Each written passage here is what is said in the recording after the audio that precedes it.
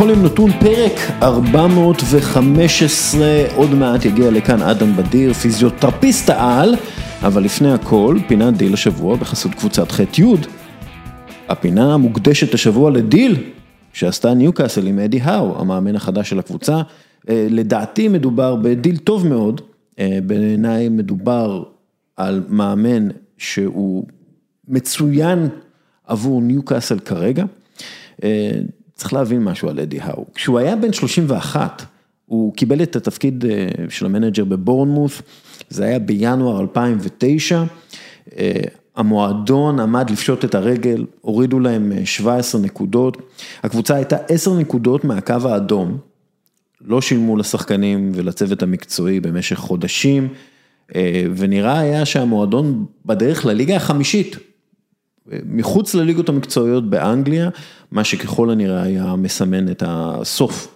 של המועדון הזה שנוסד ב-1899. ובאופן מופלא, האו ובורנמות' הצליחו לשרוד. ולא רק זה, 8 שנים לאחר מכן, בורנמות' סיימה במקום התשיעי בפרמייר ליג.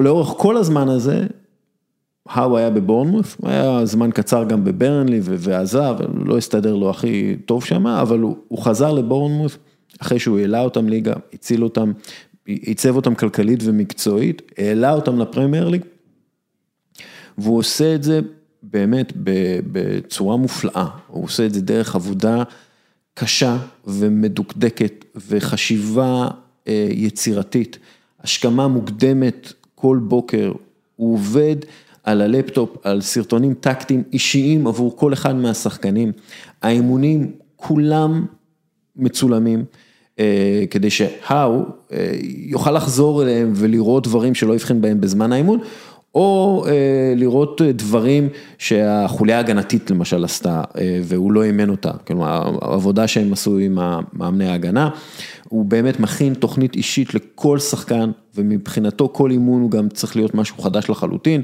הוא משהו שהשחקנים שלו לא עשו בעבר, הוא תמיד אומר ששחקנים שונאים לעשות את אותו דבר פעם אחר פעם, אני מבין אותו, מן הסתם, אז אין שם תרגילים קבועים, וכל פעם הוא מייצר תרגילים חדשים לכל אימון, ואם זה משהו שהם צריכים למשחק, אז הוא מדבר על הנדסה הפוכה, ואיך לייצר ממשהו שהוא רואה במשחק של יריבה, תרגיל שצריך לפתור באימון, והוא באמת מאמן מאוד מאוד מתוחכם, דרך אגב, פידבקים כל הזמן עם השחקנים, כולם אומרים עליו שהוא בן אדם טוב, ושהוא יודע איך לדבר עם השחקנים, ובכלל יש לו קעקוע של האות R על היד, בגלל שהכלב שלו היה, לא זוכר, קראו לו רובי או משהו כזה, הוא מאוד אוהב אותו, בן אדם שאוהב כלבים, הוא אחלה. בכל מקרה, באמת, הכל מדויק, הכל אישי, הכל מדוקדק, הכל מקודלג, ויש שם את האלמנט האנושי, והוא בעצמו, דרך אגב, מדבר על שזה הדבר הכי חשוב באימון, האלמנט האנושי הזה. ניוקאסל, דרך אגב, לא ראתה אותו כאופציה הראשונה, או האופציה המועדפת לתפקיד המנג'ר, הבעלים מערב הסעודית רצו שם גדול יותר, אבל אני חושב שכרגע אין מישהו שיתאים יותר לתפקיד מאשר האו. הוא, דרך אגב, הוא הציל את בורנמות' מירדות ליגה, נכון, הוא ירד איתם ליגה, אבל הם באמת היו קבוצה יחסית ענייה ביחס לפרמייר ליג, והוא ממש לא באותו מקום שהוא היה בו לפני 12 שנה כשהוא נכנס לבורנמות', המועדון שהוא נכנס אליו אז היה על סף פשיטת רגל, היה מועדון שהוא שיחק בו, מועדון שהוא מחובר עליו רגשית, ייתכן מאוד שהוא יצטרך לעשות חלק מאותם הדברים שעשה בבורנמות' ממש שמה כדי להציל את המועדון, ייתכן מאוד שהוא יצטרך לעשות חלק מאותם הדברים כדי להציל את ניוקאסל מירידת ליגה. אבל בכל מקרה, מדובר בדיל מצוין בעיניי עבור ניוקאסל, ואם זה לשנה, שנה וחצי, שנתיים, ההסכם, הדיל הזה טוב. וזהו, זה עד כאן הקטע המקצועי, אני חושב, יש לי סיפור עבורכם, וזה מתקשר גם לחסות עם קבוצת ח' י'. השבוע מישהו שאני מכיר דיבר איתי על זה שהוא מאזין לפודקאסט בזמן שהוא עושה הליכות. הוא היה בן אדם גדול, והפודקאסט הארוך שאנחנו עושים, מדי פעם מגיע גם לשעתיים, עוזר לו עם ההליכה, כי הוא שם אוזניות, הולך איתם, והוא לא מסיים את ההליכה, בעצם עד שהפודקאסט מסתיים. וכאמור, זה יכול להיות הרבה זמן, אז באמת כל הכבוד לך.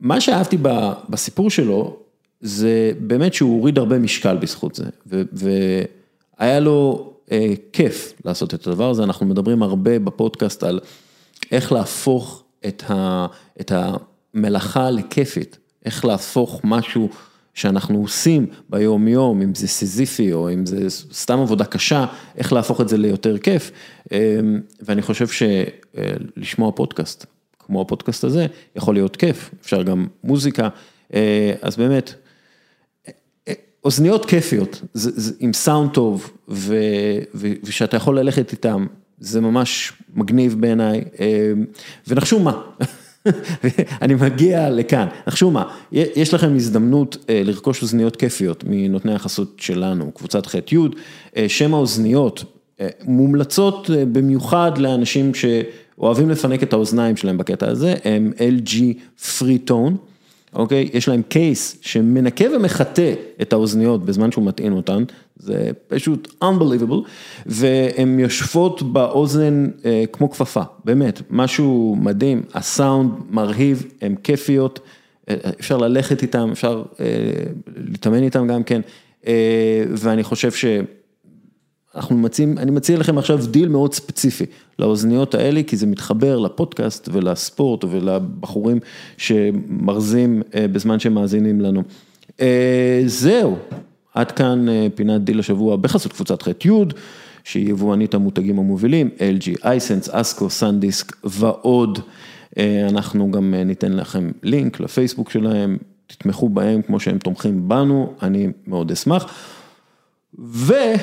אם כבר אנחנו פה, ואני מבקש מכם להתנהג כלקוחות, אז תרכשו, תתמכו בספר שאני כתבתי על ברוך דגו.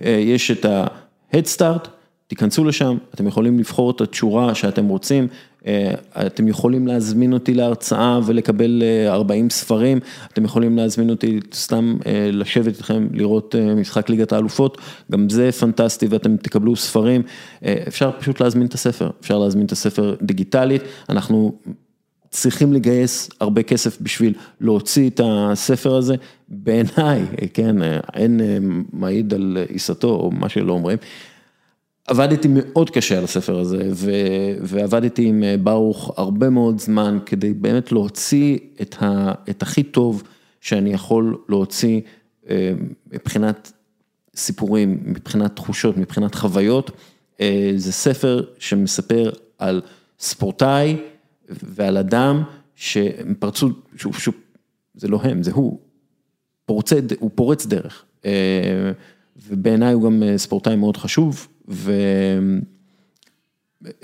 וזהו, יאללה, אני אשים את ה-headstart, תיכנסו ל-headstart, ותרכשו, תעשו אותי בן אדם שמח.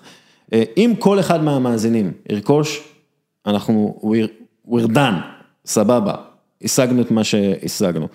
נדבר על כל אחד מהמאזינים. כל אחד מהמאזינים ירכוש, ואנחנו נגייס את כל הכסף שצריך, ואני אפסיק להציג אתכם. טוב, זהו, עד כאן העניין המסחרי, יש עכשיו באמת שיחה מרתקת עם אדם בדיר, פיזיותרפיסט אדיר, ניב נחליאלי מהקריה האקדמית אונו, גם כאן, כדי לדבר איתנו, באמת שיחה מדהימה, אדם באמת יצא מלך כאן, זהו. עד כאן, ועכשיו אנחנו נעבור לאדם. זוכה מדליית הזהב האולימפית, ארטיום דולגופיאט, כמעט גמר את הקריירה שלו ב-2017. הוא נפל על הצוואר במהלך תרגיל קרקע, והיה חייב פעולות מכריעות של הפיזיותרפיסט הצמוד אליו, אדם בדיר, כדי שהקריירה שלו לא תסתיים על המזרן באזרבייג'אן.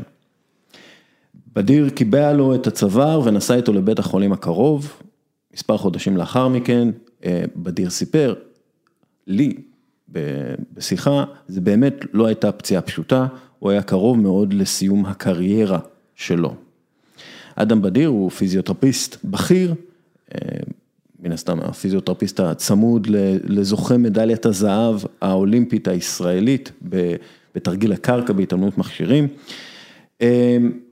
אהלן, מה נשמע? בוקר טוב. אני רוצה להתחיל את הפודקאסט הזה בשאלה שאני שואל את כולם, על ההתחלה. מה זאת מנהיגות עבורך? מנהיגות זה דבר מאוד רחב, וזו שאלה שמלווה אותי אישית, כי בשבע שנים האחרונות אני כן מנהל צוות וכן מנהל מרפאה, והרבה פעמים אתה שואל את עצמך, איך אתה אמור לצאת מהפאזה הזאת של החברות ושל המשפחתיות, ולעבוד דוגמה. אז קודם כל דוגמה, לעבוד דוגמה. דוגמה בהתנהגות, אם זה מול הספורטאי שלך, אם זה מול העובד שלך, אם זה מול האנשים שסביבך, אם זה מול הילדים שלך גם. זה אחד. שניים, מנהיגות זה לתפוס פיקוד. לתפוס פיקוד, זאת אומרת שאין אירוע שאתה לא צריך להיות לא מוכן אליו. זאת אומרת, אם אני נוסע לתחרות, אפילו בקטע של התפקיד שלי כפיזיותרפיסט במשלחת, אני צריך להיות מוכן להכי גרוע. ויצא לי מקרים ב10 שנים האחרונות עם העבודה עם ההתאמנות, להגיע לשיא, מה שנקרא שיא פציעות, למרות שחוויתי פציעות אפילו בתחילת הקריירה שלי, בתחום הכדורסל, שהן היו משמעותיות, והייתי צריך לתפוס פיקוד ליד פיזיותרפיסט שהוא 35 שנה במקצוע. ב-2003 הייתה פציעה מאוד קשה של בלצ'ר, שחקן של בני השרון, שהוא פרק את הכתף, שבר את הזרוע, נפל באמצע המשחק, הפיזיותרפיסט נכנס להלם, ואני הייתי פיזיותרפיסט צעיר שהצטרף אליהם בדיוק, שנה אחת, זה היה אחרי טיסה הראשונה שלי, שחקן מאוד אתלטי, מאוד בכיר בקבוצה, אז ג'ינו היה מאמן, והייתי צריך לעשות דברים בשטח שאני לא האמנתי אחר כך מעצמי, שזה יוצא לך באוטומציה. כן. זאת אומרת, להחזיר את הכתף למקום, לקבע את כל השבר, ואז להגיע למצב שרופא בכיר מחמיא על הפינוי הנכון, כי עשיתי את העבודה הנכון, ואז מנעתי ניתוח. אז ההתעשתות, הקור רוח, המאפיינים האלה שאתה צריך להיות תמיד איתם, צריכים ללוות אותך כל הדרך, וזה משהו שמנהיג צריך להיות. והסיפור הזה עם ארטיום, ובאמת פציעה מאוד קשה בצוואר, וזה פציעה מאוד קשה בחיים, לא בספורט. והיא חזרה על עצמה גם ב-2019 עם רן ארנון, בפריז. כן, וזה באמת היה סכנת חיים, נכון? כלומר, זה באיזשהו מקום. לא רק היה סכנת חיים, זה, אני לא יודע, מי שראה את הוידאו של הנפילה, ליפול על הצוואר מגובה 3 מטר, זה, לראות את זה מהצד, זה לחוות משהו בלתי יאמן. עכשיו, רן ארנון נפל ב-2019 מטבעות. הוא נפל על הצוואר. המזל של ארטיום שהוא גמיש מאוד. בשביל להבין מה היה יכול להיות עם ארטיום, הנפילה של ארטיום הייתה פי 3, פי 4 עוצמתית יותר מהנפילה של רן ארנון, ורן ארנון שבר חוליה C2 בצוואר. שבר בחוליה C2 יכול להסתיים בשיתוק של 4 גפיים, כן. אם לא בחיים של המטופל או הספורטאי שלך. ודמיין לעצמך את הפציעה של ארטיום, כמה הלחיץ, אני זוכר את המשפט שסרגי אמר לי, על המשטח. סרגי המאמן שלו. כן, סרגי המאמן של ארטיום, אמר לי, אם קורה משהו לילד הזה, אני פורש, אני לא יכול לעמוד בזה. כן. אז תבין איפה אנחנו היינו. מעניין אותי כאילו, קבלת ההחלטות בסיטואציה הזאת, כי מן הסתם יש פה טראומה, יש פה משהו תשמע, זה, אתה יודע, חיים ומוות בהרבה מובנים, אתה צריך לתפקד ממש כאילו תחת אש באיזשהו מקום. איך מקבלים החלטה שפויה במצב כזה? קודם כל קור רוח, ולהיכנס לאוטומציה. להיכנס לאוטומציה בכל מה שלמדת, כל מה שאתה מכיר, ומה שהכנת את עצמך. כמו ספורטאי, סוג של. כן, קודם כל ההשתלמויות במדע. זה שאתה לא רק פיזיותרפיסט, אלא גם פרמדיק, ויש לו איזושהי הכשרה רפואית. הניסיון שלי והקשר שלי עם מנהלי מחלקות ורופאים, והניסיון במחלקת עמוד שדרה גם תורם הרבה. אז אם אני לוקח את כל האספקטים האלה, הכל פשוט צף, הכל יוצא החוצה. אגב, בפציעה של ארטיום אני הייתי עם שבר ברגל, עם גבס. נכון. ורצתי וקפצתי, ואני הגעתי אליו, אני חושב, ב-15 שניות, והצוות הרפואי המקומי הגיע אחרי 3 דקות, אם אני מסתכל על כל המכלול.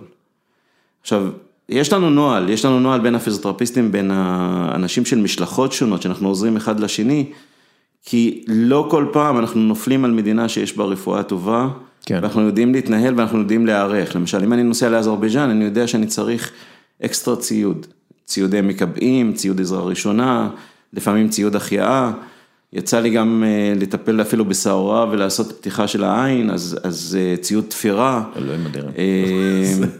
באזרבייג'אן אנדרי נפל על הפנים, אנדרי מדוודב, מי ששחר עכשיו במדליה באליפות העולם, נפל על הפנים ופתח את הלסת, היה לו שם, היינו צריכים לעשות לו 13 ספרים.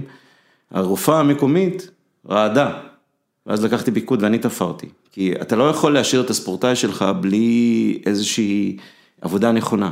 החזיר שיניים למקום, כל מיני דברים כאלה שאתה כבר לומד תוך כדי המקצוע, וזה המהות, זה המהות של מצב רפואי נתון, שאין לך רופא במשלחת, יש פיזיותרפיסט, והוא צריך לתפקד כרופא, כאיש צוות מלא, מצד אחד, מצד שני גם צריך לאפס למאמן, לאפס את הצוות הרפואי, בצרפת למשל. ולהרגיע את הספורטאי, כאילו באיזשהו מקום. אז להרגיע את הספורטאי, להרגיע את השופטים מסביב. הפציעה של רן אלון ב-2019, אני אומר, היא הדוגמה לקור רוח שצריך, ולא להקשיב לסביבה בתוך תחרות, עד שאתה, איש הרפואה, מחליט שזה הזמן לפנות או לא לפנות. בפריז היה לנו בעולם משהו כמו 2,000-2,500 צופים. זה תחרות שהיא מאוד פופולרית באירופה, מגיעים מכל אירופה, הקולות בעולם מטורפים. רן נפצע, וכל מה שהצוות הרפואי רצה זה להקים אותו ולהוריד אותו מהבמה כדי שהתחרות תמשיך. ואני באתי ועצרתי את התחרות. כן. עכשיו, כי אם מזיזים מישהו שהוא פגוע בעמוד שדרה, זה יכול להיות משמעות מאוד גדולה. זה יכול להיות משמעותי מבחינת המשמעויות אחר כך. כן. והתמונות מעידות עד כמה היינו צריכים לעשות את הדברים אחרת. לבוא לשופט הראשי ולהגיד לו, תשמע, התחרות העוצרת עד שאני מפנה, אף אחד לא ממשיך. והם אומרים ככה כל הזמן, מנסים להלחיץ אותנו, תמשיכו, כבר תסיימו לנו את הפינוי. צוות הצרפתי בא עם כיסא גלגלים כדי להקים אותו ולהושיב אותו, אמרתי, אף אחד לא זז מפה. אף אחד לא זז עד שאני מקבל פינוי כמו שצריך. והפינוי היה מאוד משמעותי אצל רן, למשל, כי זה ההבדל בין לנתח אותו בבית חולים או לא לנתח אותו, דרך אגב. ואני התעקשתי גם להטיס אותו לארץ, אחרי התייעצויות, למרות שבצרפת רצו לנתח אותו, אבל עשינו כמה צילומים לבקשת הרופאים בארץ, שיגרנו את הכל, אז הטסנו אותו בהטסה רפואית, שזה עוד מהלך, ואני התעקשתי מאוד, אם רצו להטיס אותו, החברת הביטוח לא היה לה את הזמן להטיס אותו בימים שאני רציתי, כי אני אמרתי, דבר אחד, אני לא משאיר פצועים מאחורה, אני הבאתי מתעמל לפה בריא, אני מחזיר אותו בריא והוא טס איתי, אני מלווה אותו.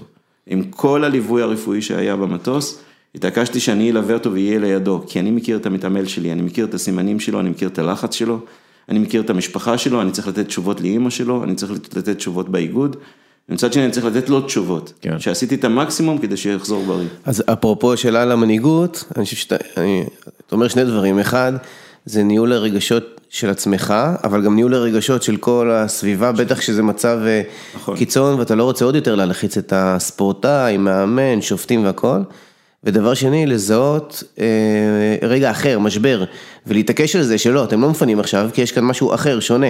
צריך כאילו ביטחון כדי לעצור תחרות, אני מניח, זה לא איזה משהו שמה בכך. ופה אנחנו מדברים על ניסיון של 10 שנים בעצם, של להגיע לתחרויות, וכולם מכירים אותך, גם הרופאים המקומיים וגם הפיזיותרפיסטים, כי אני מאוד פעיל גם באיגוד הבינלאומי, באיגוד האירופאי, מבחינת הדברים, ניגשים אליי גם ספורטאים, מכירים את השם, אני לוחץ ידיים גם לשופטים וגם למאמנים תמיד, ואחד הדברים שמאוד היו משמעותיים, בהכרה של הידע שלנו והיכולת שלנו כן להתמודד עם המצב הזה, שהצוות הצרפתי בחדר בפנים, כשחיכינו לפינוי עם האמבולנס, הקשיב לי, אני הסריטו את הוידאו מהצד כמה פעמים, שאני נותן הוראות לצרפתים, ואני יושב עם רן ומחזיק לו את הראש. אגב, בצרפתית?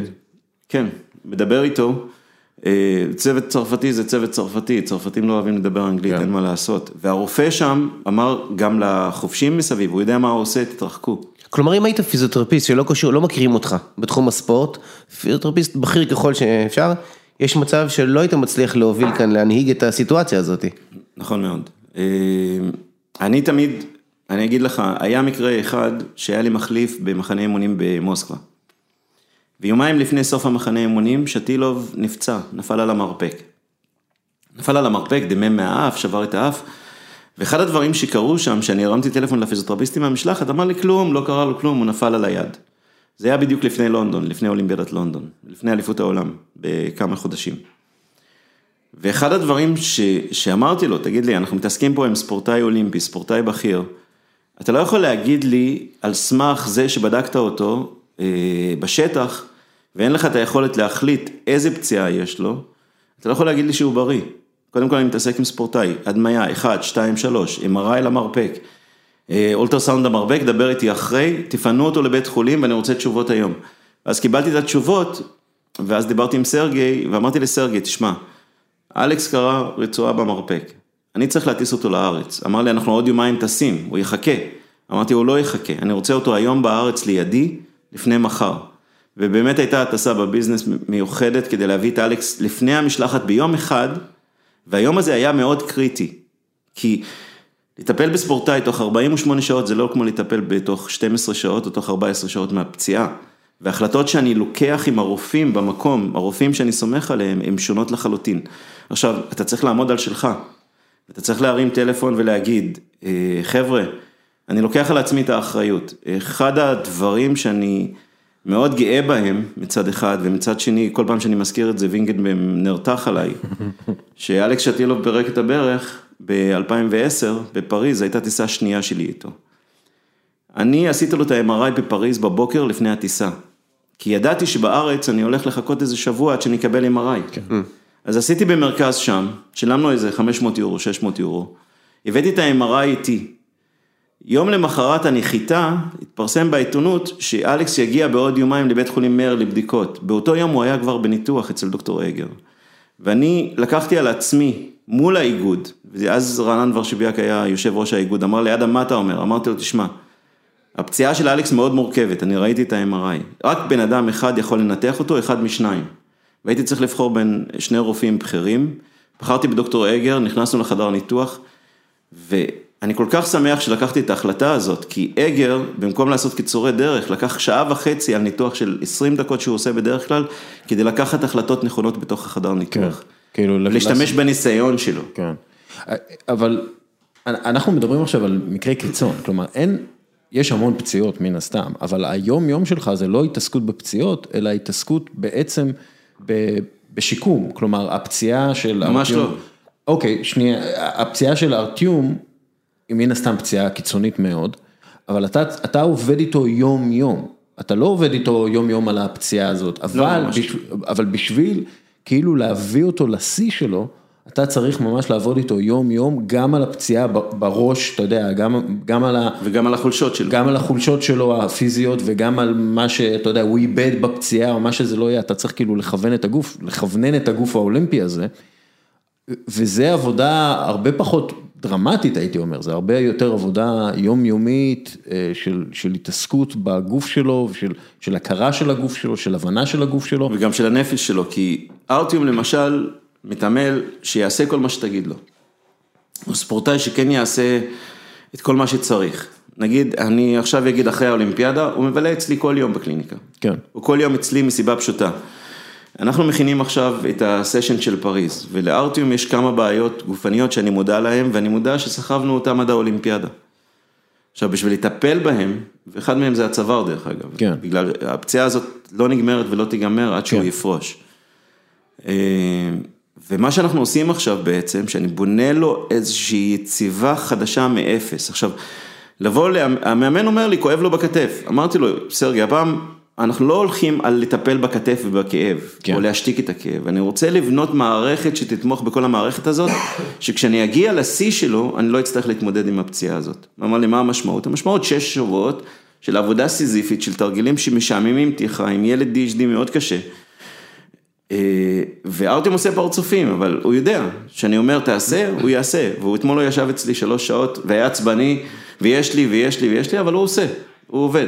כן. וזה מערכת אימון, שהיא נבנית לא רק בגלל העבודה עם שטילוב, או עם ספורטאים אחרים, הייתה גם עם כספי בשיקום שלו, בשיקום של הברך בשנה האחרונה של הקריירה שלו, עומרי כספי.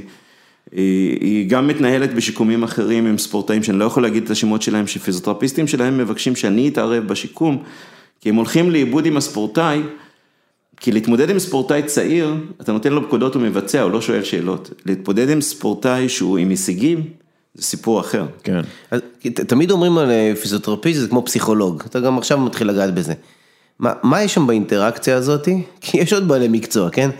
אנליסט, כן? מה יש באינטראקציה פיזיותרפיסט ספורטאי שמייצר את הקטע הפסיכולוגי יותר, את התמיכה הרגשית שאתה מדבר עליה?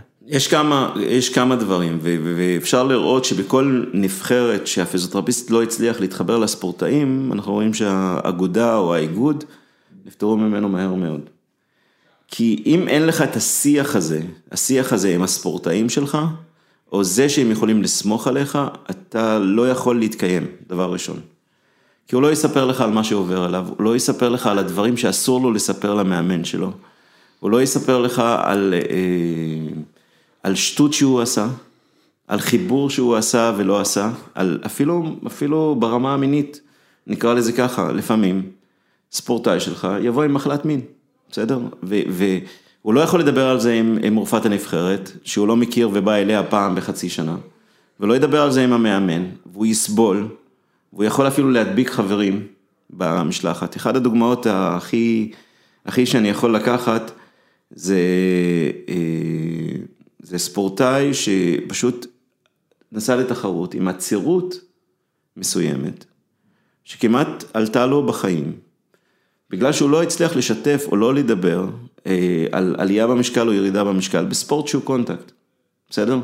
והפיזיותרפיסט שלו, אם היה קצת משמעת או איזה קשר אישי, אני מאמין שהיינו חוסכים את כל ההטסה הרפואית אחרי זה, כי רק היה צריך לתת לו משלשל, ואז היינו פותרים את כל הבעיה. נכנס להרעלה ולכל מיני דברים כאלה. דבר שני, אתה צריך לדעת את הספורטאי על תומו, מאלרגיות ועד דברים אחרים. וזה קשר קודם כל שנבנה רפואית. ברגע שאני מכיר את המטופל שלי טוב מאוד, הוא יכול לסמוך עליי. רפואית אני יכול להבין את זה, אבל נגיד, משתפים אותך עם בנות הזוג או דברים אישיים? הכל. כי זה הרבה שעות. זה הרבה שעות לבלות ביחד. עכשיו, הפיזיותרפיסט נמצא באמצע. המאמנים מבלים עם המאמנים בתחרות, הספורטאים מבלים ביחד, ואז הפיזיותרפיסט נשאר ברפובליקה כזאת, שהוא לא מכיר את הפיזיותרפיסטים האחרים במשלחות אחרות, כי הם מתחלפים בהרבה משלחות, למשל בג'ודו ובכל זה, ואז אתה בא ואתה נמצא בוואקום, באמצע. עכשיו יש לך זכות בחירה, או שאתה מצטרף למבוגרים, מה שנקרא, ולמאמנים, ואני עושה את זה מדי פעם, אבל אני לא מוצא את עצמי שם, כי יש נהלים של התנהלות והתנהגות, או שאתה יוצא עם הספורטאים שלך, ואתה יוצא איתם, ואתה צריך להיות איש הסוד שלהם. זאת אומרת, הם צריכים לדעת שהם סומכים עליך, שהדברים לא עוברים למאמן, כן. ואתה יכול לתת את העצה גם, להתנהל נכון. זה מייצר דילמות? כלומר, בטח. יש לך איזו דוגמה, בלי כמובן להיכנס לשמות, של ספורטאי ששיתף אותך במשהו, אתה יודע שזה עלול להשפיע על התוצאות שלו, ואתה מתלבט כן להגיד למאמן, איך להגיד למאמן, אם אתה יכול לשתף אותנו קצת, כי אתה בתווך הזה, כמו שאתה אומר. תשמע, הספורטאים שלי הם ידועים, פחות או יותר, אבל הרבה מהדברים שאני רואה למשל על המשטח, ואני רואה שהספורטאי שלו לא נמצא בתחרות, או לא נמצא בהישג, הוא לא יכול להיות בהישג, ואני יודע למה. וכמה שהמאמן יכול להגיד, הכנתי אותו, הבאתי אותו הכי נכון, והכי נקי לעניין הזה, ואתה יודע שהוא רב עם החברה שלו לפני, והיא רבה עם אמא שלו, והם נכנסו לבלגן, והוא היה באמצע, והוא קיבל טלפונים והודעות, או שהוא התעסק יום לפני ויצא, כי הוא נפגש עם חבר מאותה מדינה, שהוא לא ראה הרבה זמן, או עם מתעמלים אחרים, או משהו כזה. אתה יודע שזה ישפיע על התוצאה. אז מה, אתה אומר למאמן, אתה שם יד למאמן, אומר לו, עזוב, איך אתה פותר את זה, או שאתה... לא, קודם כל, אתה עושה את העבודה שלך. אם הספורטאי סומך עליך, אז אתה קו האש. כי קו האש עם המאמן יגיע לצעקות ולריב. קו האש איתי יגיע להקשבה, הרבה פעמים. כן. אתה יודע, דיברתי עם הרבה כדורגלנים, ולמשל סתם, טוני אדמס בספר שלו כתב על זה, שהפיזיותרפיסט, הוא היה מגיע שיקור לאימונים, טוני אדמס, היה מגיע שיקור, חרבן על עצמו, יצלין על עצמו, דברים גרפיים מאוד, וכאילו הפיזיותרפיסט היה עוזר לו להתנקות, להשתקם כאילו, ומוציא אותו לאימון, שהוא יכול לתפעל. אבל זה כאילו, באיזשהו מקום הפיזיותרפיסט כאילו אפשר לו להיות האלכוהוליסט שלו, להיות אלכוהוליסט ולתפקד כאלכוהוליסט, אז באמת יש פה דילמות גדולות כפיזיותרפיסט של ספורטאי. יש פה קווים אדומים שאתה צריך להציב לעצמך כבן אדם, קודם כל. ויש דברים שכן צריך לנהל את השיחה בהם, אוקיי? אחד הדברים שניתחנו למשל, שלשתילוב היה C מסוים, ואז הוא נכנס למנואל ולא הצליח לעשות תרגילים גבוהים מאוד. היינו צריכים לחשוב למה זה קורה. וזה לא היה בגלל הגיל, כי אלכס היום אולי עושה אפילו תרגילים יותר טובים מאותה תקופה. אני מדבר על התקופה של 2016, אחרי אולימפיאדת ריו. לפני ריו, שנה לפני ריו, המשחקי אירופה בבקו, ואחרי ריו. ואחד הדברים שאני חשבתי אישית, ואני חושף את זה פה, ואלכס יודע את זה, ויודע כמה נדנתי על זה, ורבתי על זה, ואנחנו מדברים על זה בחופשיות, זה שלדעתי, מבול הספונסרים שבאותה תקופה היה, והמעורבות של הספונסרים בספורט, בנוכחות בעולמות, ובטיסה לתחרויות חשובות, השפיע עליו בתת מודע בצורה מסוימת. באיזה מובן? הלחיץ אותו? זה הלחיץ אותו כי הוא היה צריך להביא הישג בשביל הנוכחים ולא בשביל עצמו בצורה. לעמוד בציפיות שלהם. לעמוד בציפיות שלהם. דיברנו הרבה פעמים על הציפיות החיצוניות מול הציפיות הפנימיות, וכאילו פשוט הציפיות החיצוניות היו כאילו גדולות יותר ממה שהוא ציפה בעצמו אולי באיזשהו מקום. דבר ראשון, דבר שני, מי ספורטאי שאתה מקבל 8,000, 9,000 בחודש, להיות ספורטאי שמקבל סכומים הרבה יותר גדולים, כשהספונסרים הם אלה שמביאים לך את הכסף, אתה מחויב להרבה אירועים חברתיים וכו'. וזה קצת מכניס לסחרור, כי אחד הדברים שאף אחד לא מלמד אותך איך להתמודד עם ההצלחה הזאת. אנחנו רואים את זה נגיד באגרוף, ששם הדבר הוא מאוד מהותי. מי שמצליח פתאום משתכר ופתאום עושה את הדברים. רואים את זה בסרטים ורואים את זה בחיים האמיתיים ובסיפורים של לוחמים, וגם כדורגלנים, בהרבה מובנים. להתמודד עם ההצלחה ועם בניית הפאנל הזה של אנשים שמתחילים להסתובב סביבך. אולג ורנייב הוא אלוף אולימפי מריו. עכשיו הוא מושעה ל3 שנים, בסדר? הוא מושעה ל3 שנים כי מצאו סם מסוים בדם שלו. זה התפרסם לפני האולימפיאדה, הוא הושעה חודש לפני האולימפיאדה. היה מהלומות משפטיות באוקראינה על זה וכל מיני דברים, שהוא טען שהנבחרת, בתוך הנבחרת רצו לנטרל אותו, אז הכניסו לו את זה, או הרופא הנבחרת הכניס לו את זה בכוונה. אבל בשיחות האישיות, בסוף, הסיפור האמיתי היה שהוא היה עם חברים רעים. והחברים האלה נתנו לו סם לעשות. זה שורה, אם זה משהו אחר, זה סיפור שידוע בעולם ההתעמלות. כן. ונתנו לו סם. עכשיו, בשביל לנטרל את הסם, הוא היה צריך לקחת תרופה, שהוא לא שם לב אפילו, שהיא תרופה אסורה, מהבחינה הזאת. וכשלקח את התרופה, באו לעשות לו בדיקת סמים יום למחרת. ומצאו את הסם והשעו אותו. בסדר? עכשיו, ההצלחה שלו, הוא מתעמל שאני מסתכל עליו מהצד, ואני רואה באוקראינה למשל, שהיא מדינה שהיא לא מפותחת בקטע הפסיכולוגי, וההתמודדות עם דברים. הוא נוסע על פורש. אני ראיתי את החברים שהוא מסתובב, ביקרתי אותו כמה פעמים, ופעמים כשהייתי בדינמו, כל פעם זה המועדון ליד, אז אני קופץ גם להתעמלות. ראיתי מי החברים שמסתובב, בני אוליגרכים, עם מכוניות, עם רייסים, ההתנהלות של ספורטאי כבר נעלמת מהאופק. הוא כבר לא הילד שכל החיים שלו זה לא הילד התעמלות. שצמא להצלחה וצמא למדליה, כמו הילד שעכשיו רוצה להביא את המדליה בשביל להשוויץ ולהיות בעוד תוכנית ריאלית. כן. אז כאילו המוטיבציה פה היא מאוד חשובה. נכון. גם שמירת הציפיות אצל הספורטאי ולהצליח כל הזמן למשוך אותו על הרגליים, וזה משהו שאני אוהב אצל ארטיום. כאילו, ארטיום בקטע הזה, אחד הדברים שהמדליה הזאת לא עשתה שסחררה אותו. הוא לא קיבל פרסומות. טוב, ראית בטח את הרעיון עם אבא שלו. כן. הוא מוריד את הזבל, אחרי שהיה בן שלו זכה במדליית זהב, הוא מוריד את הזבל והולך לעבודה. הוא יכול לעשות את התרגיל יותר טוב. נכון. ואבא שלו, אני מכיר אותו מהעולם, שנים על גבי שנים, והוא יורד, אבא שלו היה מתעמל גם כשהיה ילד, ובעצם ארטיום מגשים את החלומות של האבא, אבל אף פעם לא דחף אותו. זאת אומרת, אף פעם הפושריות הזאת לא הייתה, אבל הוא היה, כשהוא היה מפשל, היה יורד, מחבק אותו ואומר לו, תשמע, פעם הבאה. פה תיקון, פה זה. פה תיקון, פה זה, השפה המקצועית. דרך אגב, אני בן אדם גם שמאמין בסטטיסטיקה, אני עושה את הסטטיסטיקה. בטח, בכל יום נתון, חביבי, זה הסטטיסטיקה של ארטיום תמיד, שאם הוא עובר את המוקדמות, הוא יסיים בשלישייה הראשונה.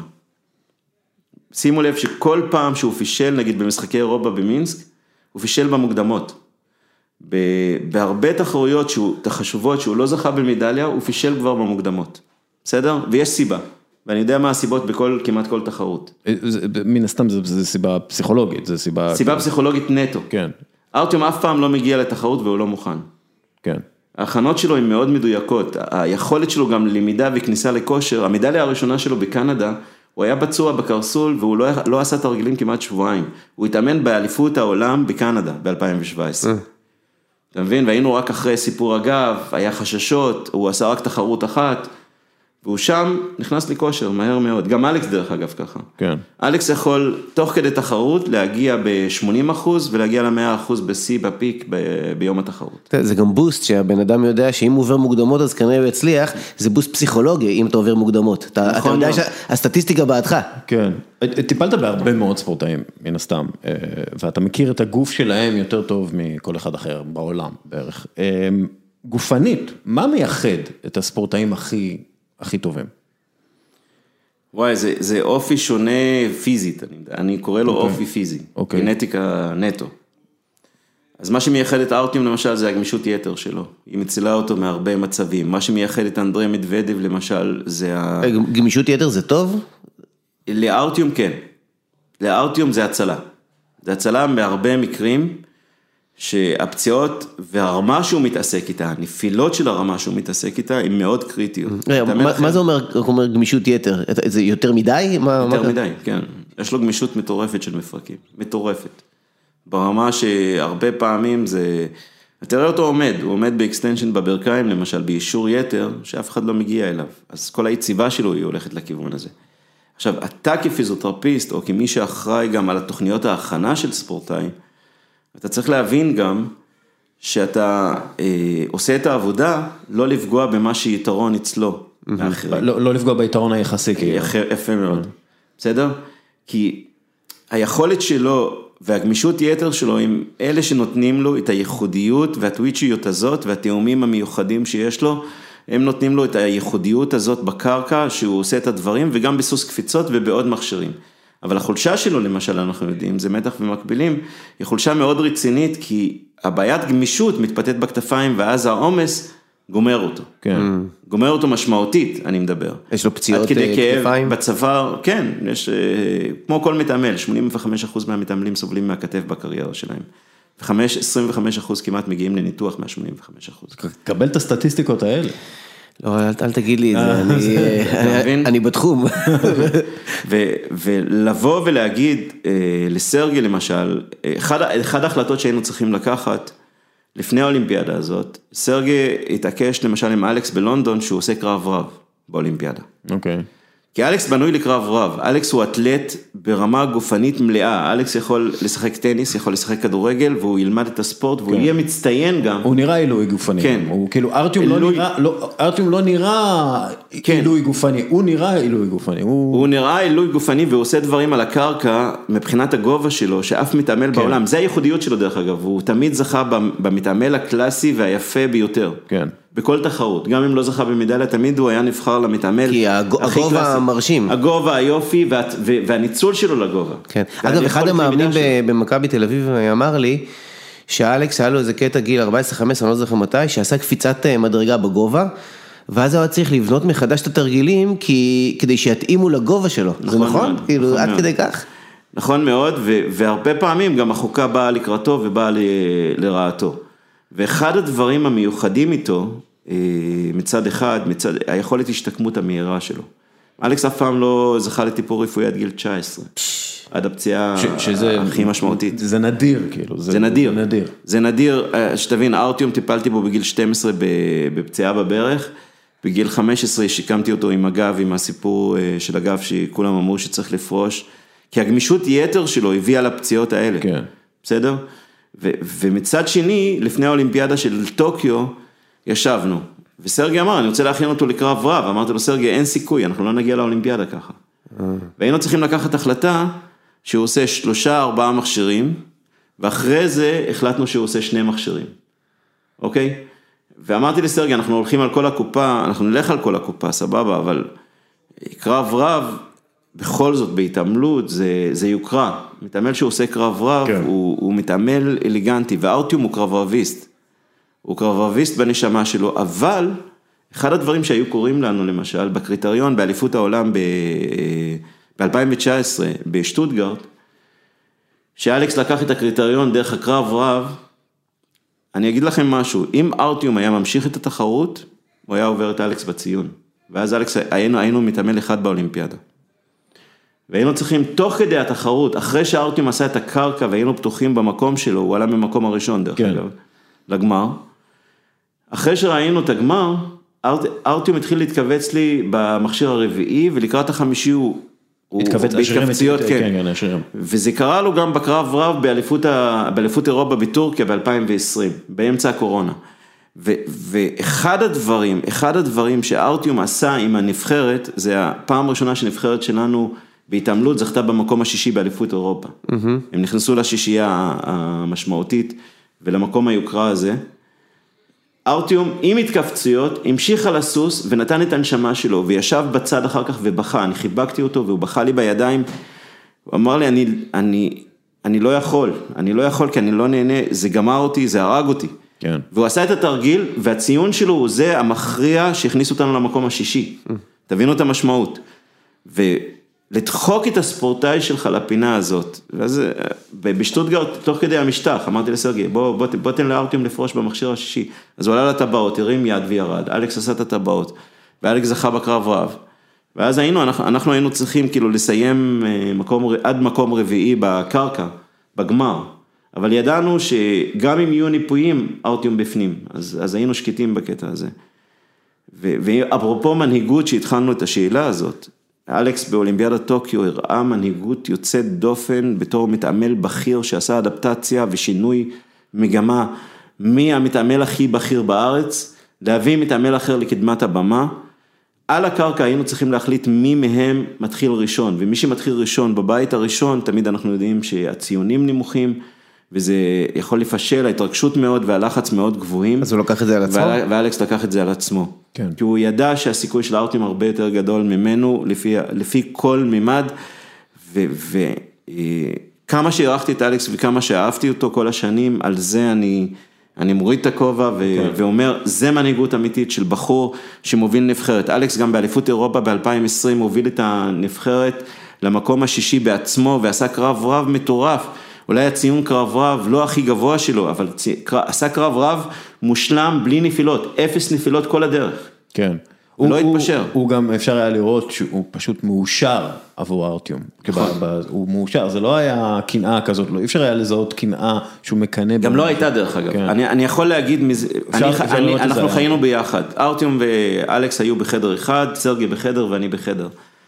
והוועד האולימפי, אנחנו ביקשנו מהוועד האולימפי בחלוקה של המעונות, בדרך כלל מאמנים ביחד, מטפלים ביחד וספורטאים ביחד. ואנחנו ביקשנו שאנחנו נהיה יחידה אחת, כי יש לנו מטרה, וגילי באמת, גילי לוסטיג. גילי התארח כאן והוא דיבר בדיוק על הנקודה הזאת. והנקודה הזאת, ואני באתי לגילי ואמרתי לו, אני מבקש אישית שאנחנו נהיה קצת בבידודית, כי חשוב לי מאוד שנהיה איתם 24/7, והוא אמר לי, אין שום בעיה. ודבר שני שביקשתי שם, שזה לא נהוג, דרך אגב, כי יש מרפאה וכולם מטפלים במרפאה, והמטפלים צריכים להיות זמינים לכל המשלחת. אני ביקשתי לטפל בחדר שלנו, בעולם שלנו. כי האולימפיאדה הזאת הייתה אולימפיאדה עם תחושה מהיום הראשון שאנחנו באים לעשות משהו גדול, והמטרה שלי הייתה לבודד את הילד טוטלית. עכשיו עם אלכס, איך אתה מבודד את ארטיום ונותן לו את המרחב שלו? אתה צריך לבלות עם אלכס. כי אלכס בא לאולימפיאדה רביעית, יש לו חברים, יש לו אנשים מסביב, אלכס לא בלחץ, הוא בא אנדרדוג, אפשר לקרוא לזה אנדרדוג, למרות שהוא בא גם לעשות את המקסימום שלו, אבל אתה מבין שיש לך מתאמן אחד שהוא בין הטופ בשלישייה בעולם, מבחינת יכולת, ואלכס בטופ של ה-20 בתחום הזה. ואחד הדברים, זה האולימפיאדה הראשונה שאני יכול להגיד גם שאני נהניתי. כי אני ואלכס באמת התנהלנו כמו חברים ואחים, וטיפלנו והכל, אבל גם נהניתי מהחוויה איתו של טוקיו, של הכפר האולימפי, של אפילו הקניות, הדברים השטויות הקטנים האלה, של ללכת למשחקייה, שאף פעם לא עשינו את זה. כל אולימפיאדה אנחנו... איזה משחקייה? יש בכל כפר אולימפי, יש חדר עם טכנולוגיות מטורפות של משחקים אלקטרוניים, כדי לבזבז את הזמן. לא קפצתם לבריכת כדורים? לא. לא ג'ימבורי. לא, משחקים אלקטרוניים כאלה, וממוחשבים, וטכנולוגיות חדישות, הם מציגים את זה תמיד באולימפיאדה, ובאמת נהניתי הפעם, כי חוויתי את האולימפיאדה, ואלכס עזר לי גם עם הוידאוים שעשיתי, ושידרתי ככה מהכפר האולימפי ומהחוויות, ובאמת הוא באולימפיאדה הזאת, אני יכול להגיד, אני אישית, אני התקשרתי ואמרתי אני נהנה, וואלה פעם ראשונה אני עובד בזה ונהנה מזה, בלונדון שטפתי זיעה ועם ההפסד בגמר אכלנו את הקש מה שנקרא, בריו נשארתי לבד כי אלכס סיים במוקדמות ואני הייתי צריך להמשיך לעבוד עם כל המשלחת, אז בלי הספורטאי שלך אתה מרגיש כזה מקובץ בין הפיזיותרפיסטים וזה, למרות שהייתי אחראי על עוד נבחרות ועוד ספורטאים, והם חזרו מוקדם יותר. בטוקיו היית אחראי על מה?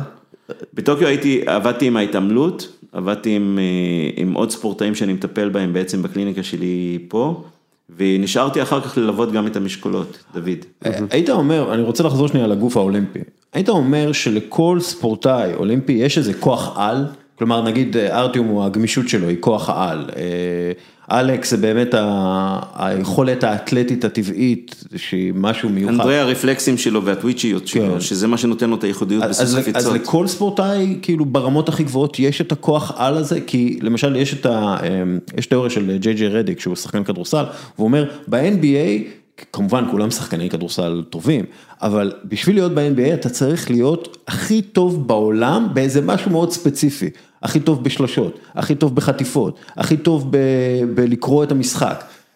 אז אתה מרגיש שיש את זה כאילו לספורטאים שאתה מטפל בהם? או לא יש... אני מקטלג את הספורטאים ל5 רמות. הרמה הראשונה, אלה שהם לא טלנטים ולא יכולת למידה, ובדרך כלל הם הבינוניים ומטה. אוקיי? הם באים, עושים את העבודה, הולכים הביתה, ואתה רואה שההתקדמות שלהם מאוד איטית, השיפור מאוד איטי, הם נשארים בלי הישגים בתחרותיות. יש את המוכשרים מאוד, עם יכולת למידה מאוד גבוהה, אבל יכולת אימון חרה. כן. אוקיי?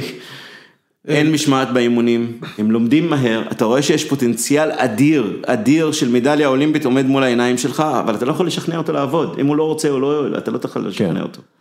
מעליו יש את הצד השני, שהוא למידה מאוד רצינית, אוקיי?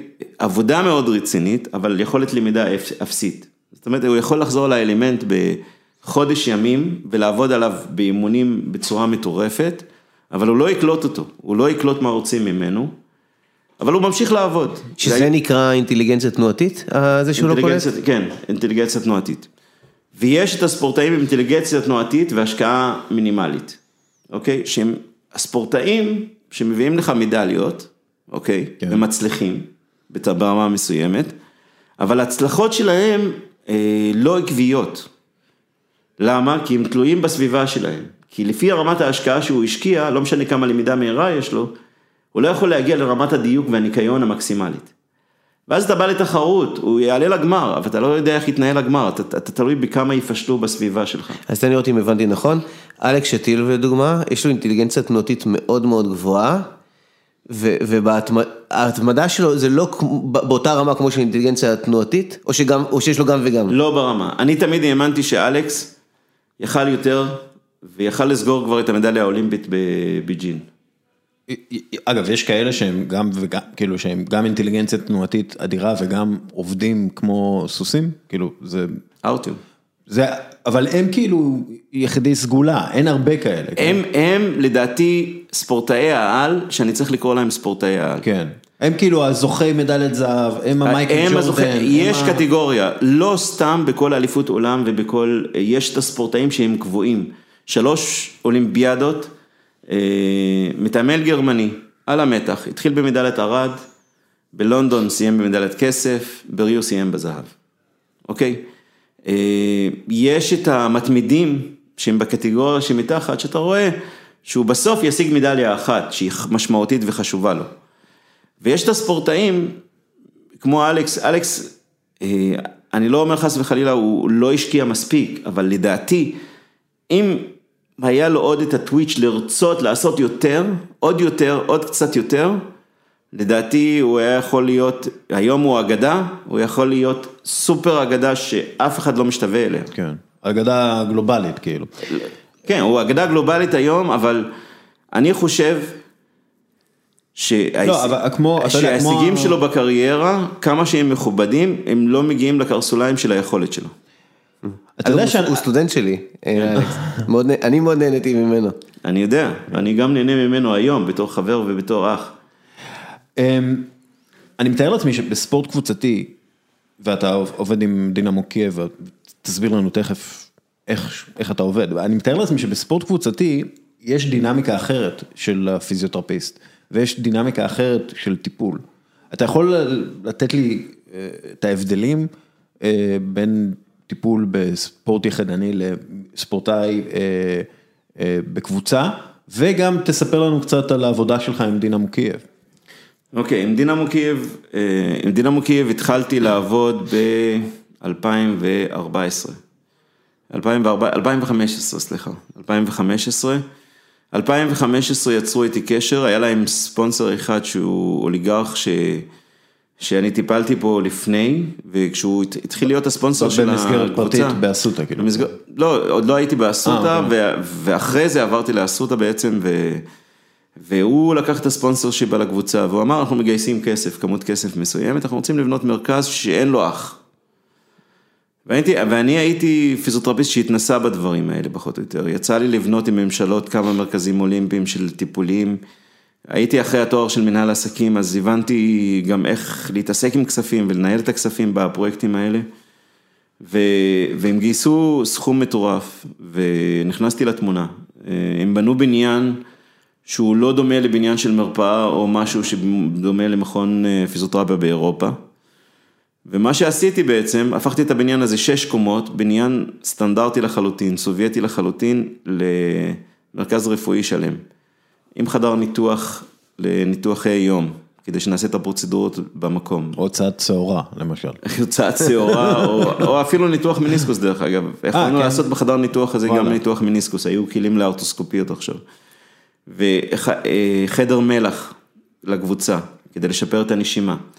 בנינו חדר של אימונים בחמצן נמוך, כמו האימונים בגובה שעושים, אז בנינו חדר כזה, בשוויץ רצו עליו X, הבנו איך המנוע עובד, הבאנו כמה אוקראינים טובים שיודעים לבנות, ובנו לנו את החדר הזה. קומה שלמה של טיפולי מים, בריכת שחייה, עשינו בריכת שחייה בקומה ראשונה, כשהבניין לא היה מיועד בכלל להכיל בריכת שחייה. שתבינו כמה תקציבים הם שפכו שם. קריו סאונה שהיא עולה כמעט 250,000 יורו. קריו סאונה? מה זה אומר? זה סאונה של מינוס 105 מעלות. וואו. אוקיי. להתאוששות. אתה מכניס את השחקנים, כל 5 שחקנים ביחד, הם לובשים כפפות, נעליים רק ותחתונים, ומכסים את הפנים, ואז הם נשארים ל3 דקות ויוצאים. בנינו שם אמבטיות שלמות עם לייזרים, להתאוששות. זה המים כבדים? כן, המים הכבדים. מה זה אומר? זה אמבטיה עם ג'טונים כמו ג'קוזי כזה, שהספורטאי נכנס למים כבדים עם לייזר, וזה בעצם מגביר את כל ההתאוששות של הגוף. המים הכבדים הם בגלל מלחים שם, או כאילו? יש כמה סוגים של מים כבדים, אנחנו קוראים להם מים כבדים, אבל כעיקרון עם הספורטאים, עם הכדורגל למשל. אתה יודע, כי מים כבדים ואוקראינה וזה, זה לא... השתמשנו במים שמועשרי מגנזיום בעיקר. אוקיי. עם הספורטאים האלה. ומה זה לייזר? מה, בתוכו יש לייזר? לייזר, יש לי וידאו של הדבר הזה. אתה מכיר מאוסטין פאוורס? לייזר. ואתה כאילו, איך העבודה, מן הסתם אתה לא עובד שם יום יום, אבל איך העבודה שם? לא, ואז דבר שני שהיינו צריכים לעשות, וחשבתי שנכון לעשות, עשינו גם חדר כושר גדול, ומחלקת VIP כדי לממן אחר כך את הפרויקט הזה, כדי שנביא מטופלים מחוץ למרכז. ואחד הדברים שהיו מאתגרים שם, זה לבנות צוות שידע לעבוד עם כל הציוד הזה. כן. כי מהניסיון שלי, למשל עם נבחרת ההתעמלות הרוסית, האומנותית, הקבוצתית, המדליית זהב בכל אולימפיאדה, אני הגעתי אליהם ב-2016, אני חושב, בגלל כמות פציעות מטורפת לפני האולימפיאדה בריו, כדי לבדוק למה הם נפציעו שם, הבנות.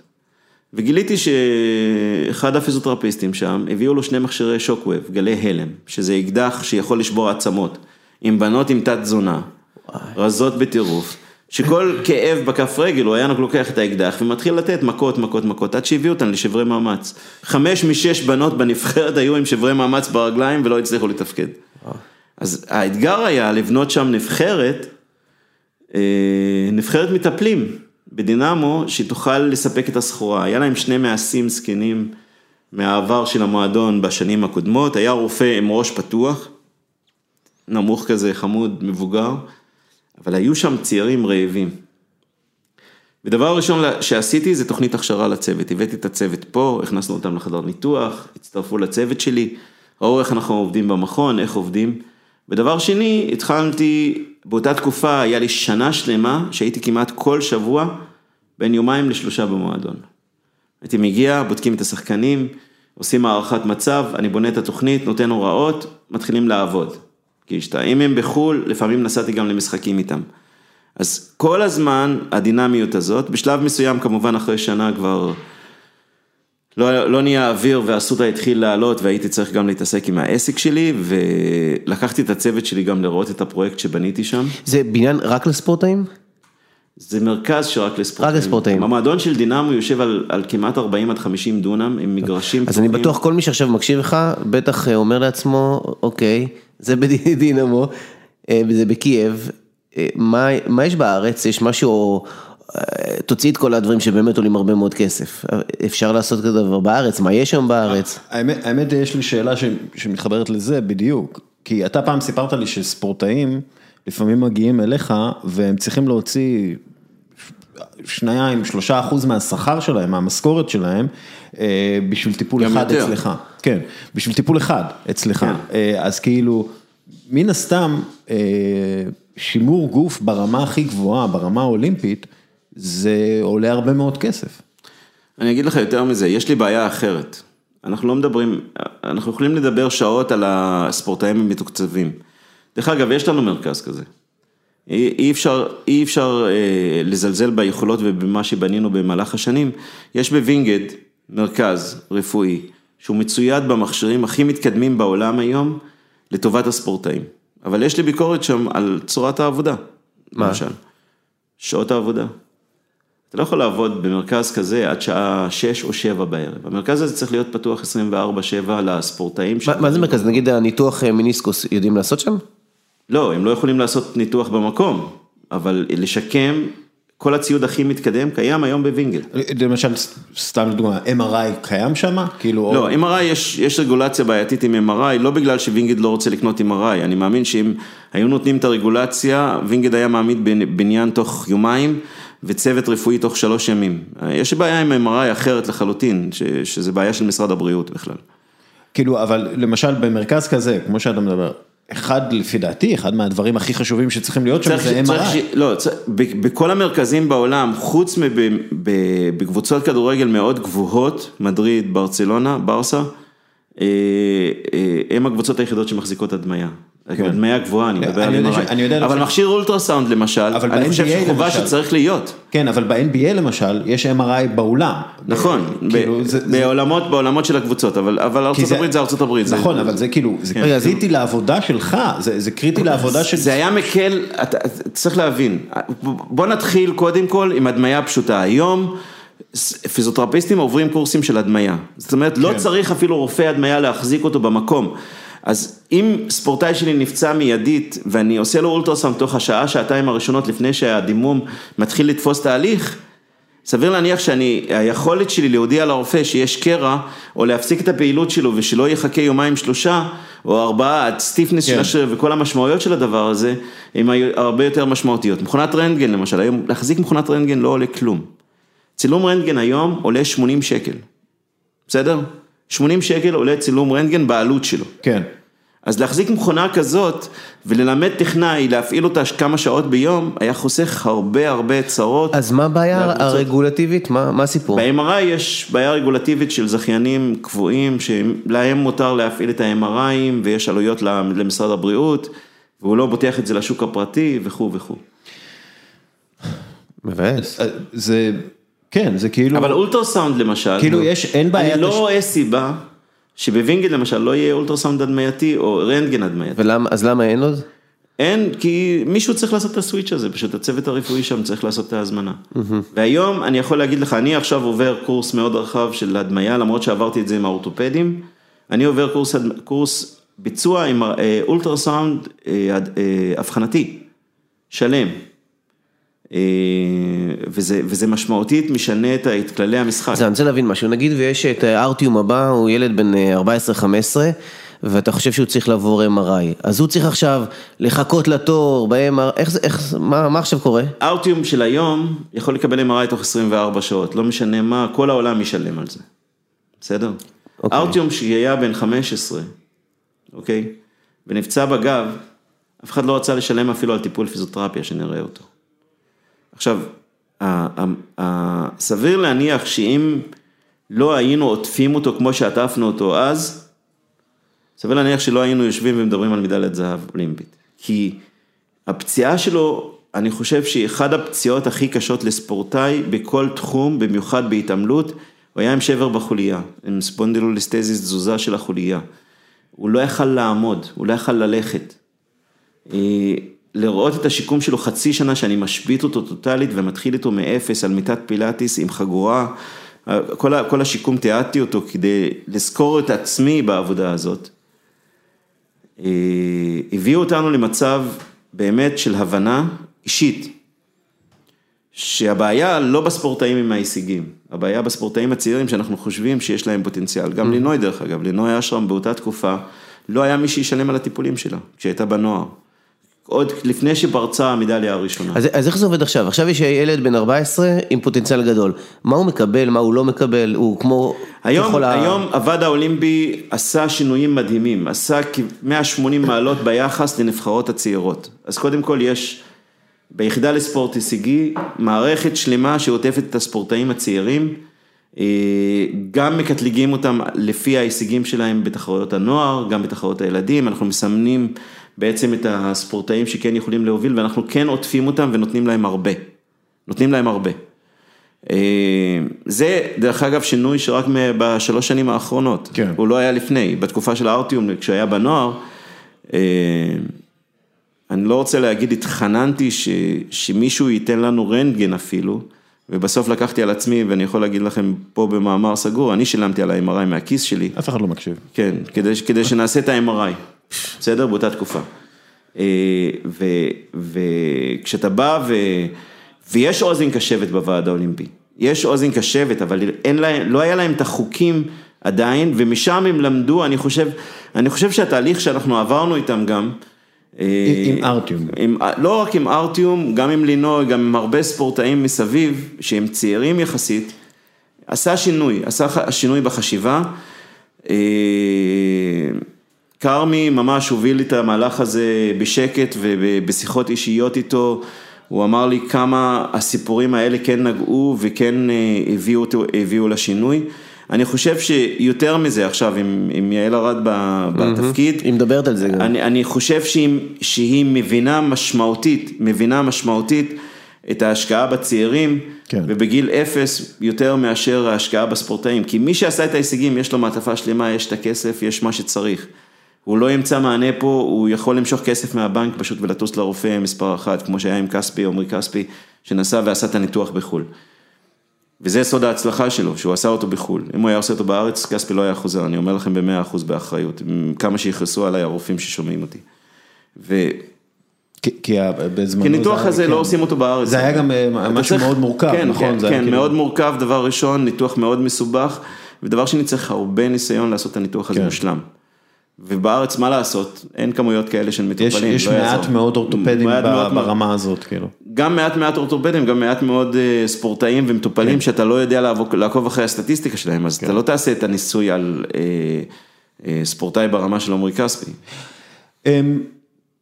אנחנו, דרך אגב, 55 דקות עברו לי כאילו פחות מרבע שעה. מהר מדי. זה מהר מדי, זה לא טוב, זה לא... כמה התמודדות עם כאב חשובה בספורט מקצועני? והאם אתה יודע להגיד לי על ספורטאי שלא הצליח, הוא היה לו הכל, הוא לא הצליח בגלל שהוא לא הצליח להתמודד עם כאב. ואני רק אוסיף את הצד השני לשאלה, האם זה גם יכול להיות כאילו גול עצמי, שספורטאי הוא עם סף כאב מטורף, ואז הוא לא מדווח לך, ואתם מפספסים ככה לטפל בבעיה. כאילו הצד השני של המטבע. כאב, בוא נדבר על כאב. וואי. כאב זה נושא מאוד נקודתי דרך אגב, והוא באמת תלוי יותר בפסיכולוגיה לדעתי, מאשר בסף כאב. אני לא מאמין בסף כאב. אישית, כפיזיותרפיסט. אני לא מאמין ברגישות לכאב, אני מאמין בלסמוך או לא לסמוך. אני לפני יומיים, אני פותח עכשיו קליניקה חדשה בראשון, שנקראת קונטקט, שהיא על טהרת הספורט. קליניקה שהיא קליניקת בוטיק, פעם ראשונה בייבי שלי, שבאמונה לקחתי פיזיותרפיסט שעובד איתי 7 שנים, בנינו איזה רעיון, וישמתי כמה דברים שם שהם שונים קצת בהוויה של המקום. ולפני יומיים בדקתי מטילת כידון, צעירה, בת 15, שהיא אמורה להיות פוטנציאל. נפצעה בכתף. כל התחלת הטיפול לא יכולתי לעבור את 30 מעלות עבודה על הכתף שלה. לקח לי 1.5 שעה לצבור אמון, היא סיימה את הטיפול ב-130 מעלות. עכשיו, כל הזמן המאמנת שלה עמדה לצידי ואמרה לי, סף כאב, סף כאב, סף כאב, סף כאב. השאלה נמוך, נמוך, נמוך. זה לא היה סף הכאב בכלל. היא צעקה כל פעם שהרימה אותה, שהרמתי את היד. אבל ברגע שהיא נתנה אימון, אותו כאב היה. אבל היא יכלה לעבוד איתו. כי כל מה שאמרתי לה, היא עשתה. הסף הכאב פה הוא לא משמעותי, הוא יותר תלוי בפסיכולוגיה. זאת אומרת, אם ספורטאי בא לתחרות, והוא מחפש מוצא, כדי לצאת מהתחרות הזאת, והיה לנו מקרים כאלה, ובאו אליי, אני זוכר, כתור פיזיותרפיסט צעיר, ב-2002, היה שחקן בשם אדם, שהביאו אותו מארצות הברית בסוף העונה של הכדורסל, כי הקבוצה הייתה במצב קטטוני, אחרי הרבה פציעות, שנה ראשונה שלי עם בני השרון, סובב את הקרסול במגרש, ירד לספסל, ישב בפינה, והוא ידע שאני פיזיותרפיסט צעיר, הוא הוריד את הנעל, ואמר לי, תפתח לי את החבישה, ואני התחלתי לפתוח את החבישה, ובא המאמן וצועק עליי, למה אתה פותח את החבישה? תבדוק רק שהוא יכול לקפוץ, ויכול לתת לי עוד 2 דקות על המגרש, אנחנו במשחק מכריע, ואז נפל לי האסימון, איך ספורטאי ניצל אותי אישית כמטפל, כדי לקחת החלטה, שהוא רצה מוצא לצאת מהמשחק הזה, ואתה רואה אותו, צולע שם בצד והכל, ואיך שנגמר המשחק, הבן אדם רץ לחדר הלבשה להתקלח. אז הרבה פעמים, ואני אומר את זה תמיד, סף הכאב הוא לא המשמעותי, הרצון של הספורטאי הוא המשמעותי. באליפות העולם בקנדה, במדליה הראשונה של ארטיום לא יכל לדרוך על הרגל שעה לפני התחרות. לא יכל. הוא קיפץ על רגל אחת. כשהוא עשה את התרגיל, מי שרואה את התרגיל בווידאו, בטורונטו, הוא נחת כל הנחיתות הרגל אחת. 50% רק על הרגל הפצועה. 50% אתם רואים את זה בעין עם החבישות ועם הכל, הוא שם את הרגל בכיפוף בפס האחרון, כי הוא הגיע לסף הכאב הכי גבוה. מדהים. סף הרצון ולא סף הכאב. צריך לקרוא לזה סף הרצון ולא סף הכאב, כי כאב הוא דבר שאני, באמת אני אומר לכם בכנות, אני אומר את זה תמיד כשבאים אליי, אנחנו עומדים, יש לי הרבה פיזיותרפיסטים שעובדים איתי, והם עומדים בצד, והם מנסים ללמד מטופל ללכת, והוא צולע, יומיים אחרי הניתוח, כואב לו, לא יכול. ואז אני בא ואני אומר לו כזה דבר, זה כאב של הפצעים, תלך נורמלי, ואז הוא הולך נורמלי, והם כל הזמן משתגעים מזה, על זה שהכל הסמכותי והידע שלי, גם זה רמת כמה המטופל שעומד מולך סומך עליך, אז ברגע שאתה אומר אתה יכול, והוא עושה את זה עם הכאב, והוא עושה את זה הכי נקי בעולם, כן. אז זה מסביר את הכל. אוקיי, שאלות קצרות. אנחנו מגיעים לסוף. כמה חשוב לפיזיותרפיסט להבין ולהכיר את הספורט של הספורטאי שהוא מטפל בו?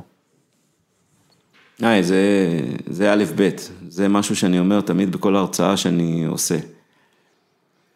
כשנכנסתי להתעמלות והכרתי את עולם ההתעמלות, הכרתי 0 התעמלות. אפילו לא הבנתי למה זה 6 מכשירים ואצל הבנות 4 מכשירים. אני אגיד לכם יותר מזה, אני אגיד לכם סוד, רק הבנתי אחרי שנה שבנות עושות 4 מכשירים. בסדר? עכשיו, עזוב, אתה יכול, אני אשאל אותך, אפילו בתור כתב, אתה יכול להקריא לי איפה מתחילים, אם מתחילים נגיד במקבילים, מה המכשיר הבא? לא, אין לי מושג. יפה. עכשיו, בתור פיזיותרפיסט, דבר ראשון שהייתי צריך ללמוד זה סדר המכשירים. כי יש סדר. כי זה חשוב לא, חשוב איפה אני ממוקם בעולם. אוקיי. איך אני זז בין המכשירים ואיפה אני נמצא. ואם יש לי 2 נבחרות, זאת אומרת, הנבחרת שלי מפוצלת ל2 בתים, ואחד מתחיל במקבילים ואחד מתחיל במתח, איך אני עוקב אחרי העולם גם. כן. עכשיו, זה הדבר הראשון שהייתי צריך ללמוד. וכל הזמן, יש לי את העולם בלונדון בראש. שתבין שאני עד היום מתבלבל בסדר של המכשירים, של 6 מכשירים, ואני 10 שנים איתם. למה יש לי את העולם בלונדון? כי אתה יכול להגיע לתחרות, וסידרו את המכשירים, שמו אותם בעולם בצורה לא סינכרונית. שאתה זז בין, הולך להתחלת העולם, ואז חוזר לסוף העולם, וזה לא בסיבוב. בלונדון זה היה בסיבוב. כן. שהיינו עוברים מהמכשירים בסדר. אז אני יודע תמיד שאחרי הסוס סמוכות יש את הטבעות. כי בלונדון היה טבעות בצד. בסדר? נכון. גם בדיר יוסף, זה הסדר, כשעושים את התחרות, נכון, זה אותו הסדר. אתה מבין? אז אני זוכר לפי העולם בלונדון כל הזמן את הסדר של המכשירים. דבר שני שהייתי צריך ללמוד, זה איך מנגדים בכלל. איך מנגדים, למה דרגת קושי וזה. וזה היה מצחיק, כשהייתי קופץ ואומר זהב, ואז סרגי אומר לי זה כסף. למה? כי הדרגת קושי הייתה יותר נמוכה וכו'. ואחרי זה, עם השנים, ברגע שהבנתי, התחלתי ללמוד את השמות של האלמנטים, מה זה ערבית, מה זה סלטה, מה זה פליק פלק, מה זה ברגים. התחלתי ללמוד את זה. פליק פלק זה מקצועי, זה ידוע, פליק פלק. ועכשיו, ואחרי זה, כשאתה התחלת לטוס למחנות אימונים ולהבין מה הסגנון ומה משפיע על האימון דווקא, אז יש לנו את הבדיחה שלנו שאני תמיד אומר, זה הקורבט פשוט, זה הקורבט. כי המאמן הצרפתי שאנחנו עובדים איתו בצרפת, תמיד היה אומר, הקורבט בעייתי אצלו, הקורבט בעייתי כל הזמן, ותמיד זה קולע בול. אף אחד לא עושה קורבט מושלם. אז זה תמיד עבד. זה עזר לי קודם כל להתחבר לספורטאים שלי. דבר שני, זה עזר לי להבין אותם. זה עזר להם לסמוך עליי. זה עזר לי לתקשר עם הסביבה שלי בתוך העולם, ובתוך העולם הזה שנקרא התעמלות. אבל יותר מהכל, זה נתן לי את הכבוד מול המאמן. כן. וזה מאוד חשוב. אז אני חייב, יש לה קצרה על המאמן. הזכרת כבר כמה פעמים את סרגי, באמת, יש לנו מאמן ברמה הבינלאומית. הוא המאמן הכי טוב בעולם. מה, אתה יכול להגיד מילה, מה הופך אותו למאמן הכי טוב בעולם? מה מיוחד כל כך בו? בסרגי, קודם כל בהבנה שלו של הביומכניקה, בבסיס. מאמן שלא מבין את התנועה והאלמנט, ויכול לעשות אדפטציה לאלמנט, כדי להתאים אותו לספורטאי שלו וליכולת שלו, הוא לא מבין עניין. זה אחד.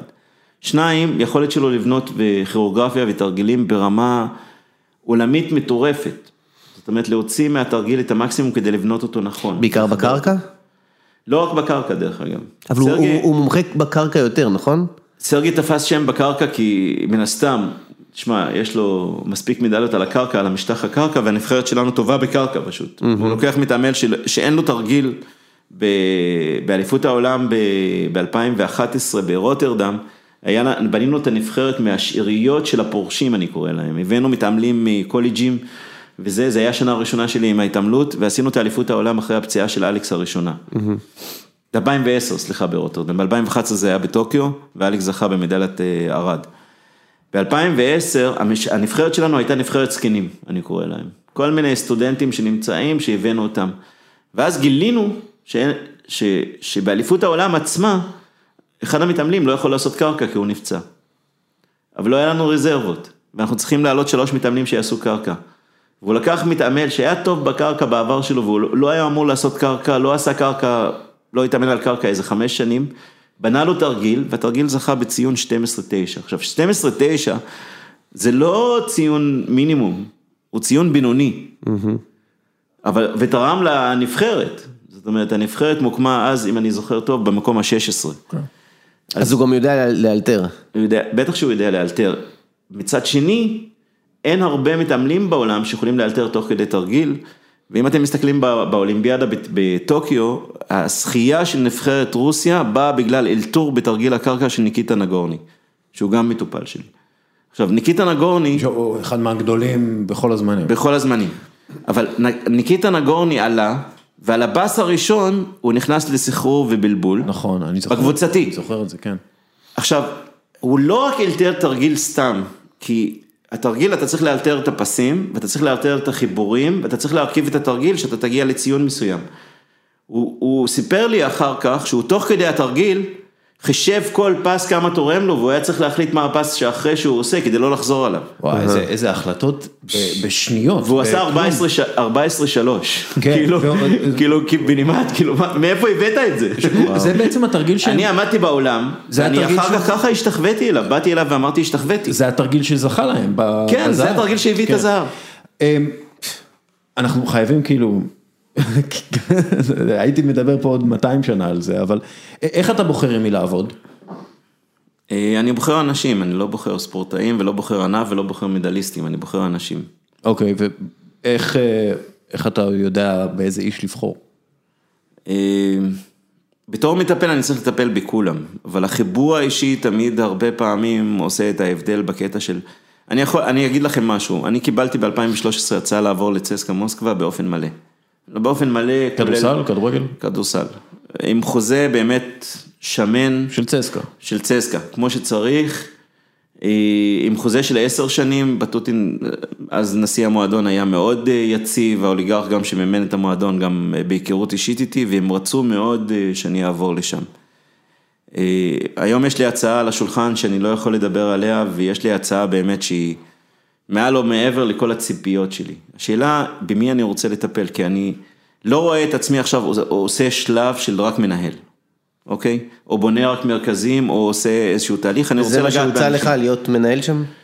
להיות לא רק מנהל, לנהל פרויקטים מאוד גדולים, במיליארדי הדולרים, תוך כדי חליפה ונהג פרטי צמוד, עם רילוקיישן מלא, וחיים של שפע נקרא לזה. אז אחת הסיבות זה כדי לא רוצה לנהל, אתה רוצה להיות בשטח, איזה עוד סיבות יש? לא, אבל, ואמרו לי, אם אתה רוצה לטפל, תטפל ב-VIPים שיגיעו, בנשיאים, בכל מיני כאלה, ואמרתי לא. אמרתי לא, מסיבה מאוד פשוטה, כי... אני מתחבר לאנשים ואני רוצה לעזור לאנשים ברמה הזאת, ואני חושב שאני עוזר איפה שאני צריך להיות. כן.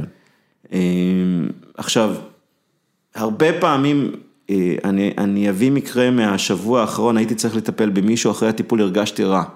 הרגשתי רע כי טיפלתי בבן אדם רע בהוויה שלו. בשיחות שלי איתו על המיטה, ובהתנהגות שלו, הוא עשה לי רע. ויום למחרת פשוט בחרתי, שלחתי מטפל אחר שיטפל בו.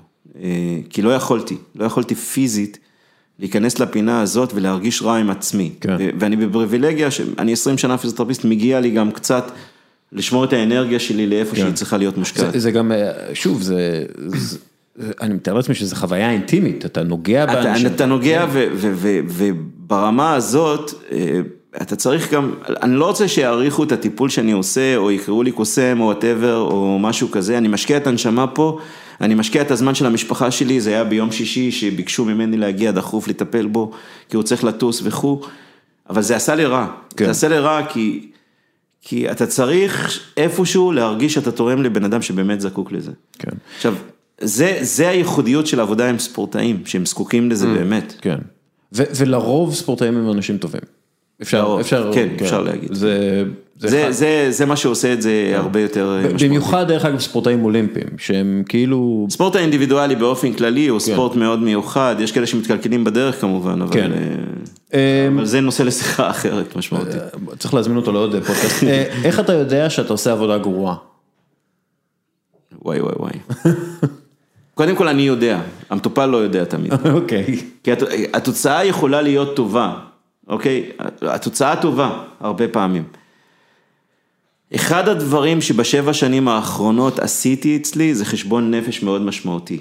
כי אחד הסיבות, אני התפתחתי בקריירה שלי כעצמאי בתוך מדיקס, והגעתי לשיאים שאף פיזיותרפיסט לא הגיע אליהם. זה, יכולים לראות את היומן שלי.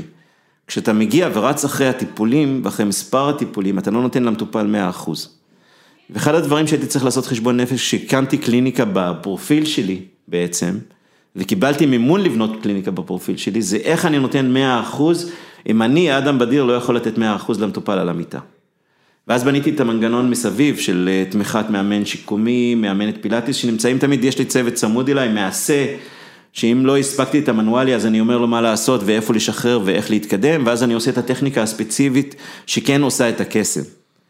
אבל טיפול לא טוב מבחינתי, זה לא שהשקעתי לו 100%, ולא נתתי למטופל את מה שמגיע לו ב100%. אוקיי, יש דברים שאתה לא מוכן להתפשר עליהם, שזה קצת מתקשר? כן. דבר אחד שאני לא מוכן להתפשר עליו, זה פגיעה בחיבור הזה בין אנשי הצוות שלי. ומאוד חשוב לי שכשהם עובדים, הם עובדים כיחידה אחת ורואים את המטופל ולא רואים את עצמם. אתמול עשיתי סיור, אני כל פעם, אתה יודע, כשאתה מנהל כבר, אתה מושך בחבל קצת ומשחרר, מושך ומשחרר. אחד המחלות של פיזיותרפיסטים שאנחנו מטפלים בקצב. עכשיו, אנחנו מטפלים 8 שעות, אתה עם אותו בן אדם. זה לא רופא שיש לו הפסקה של דקה, בין 10 דקות ל10 דקות, או פסיכולוג שיוצא ועושה את ההפסקה של 5 דקות. אנחנו מקבלים מטופל אחרי מטופל אחרי מטופל, ואחד הדברים צריכים לתקשר עם העולם החיצון, היום עם הטלפונים והאייפונים. ואתמול עברתי ליד פיזיותרפיסטית שלי, והיא פשוט עשתה עם אקדח ההלם, ותוך כדי בדקה את ההודעות. ואז לקחתי את הטלפון, הפכתי אותו, ושמתי לה את 2 ידיים, כדי שתעשה את הטכניקה הכי טוב. היא לא עשתה רע, היא עשתה את זה נכון.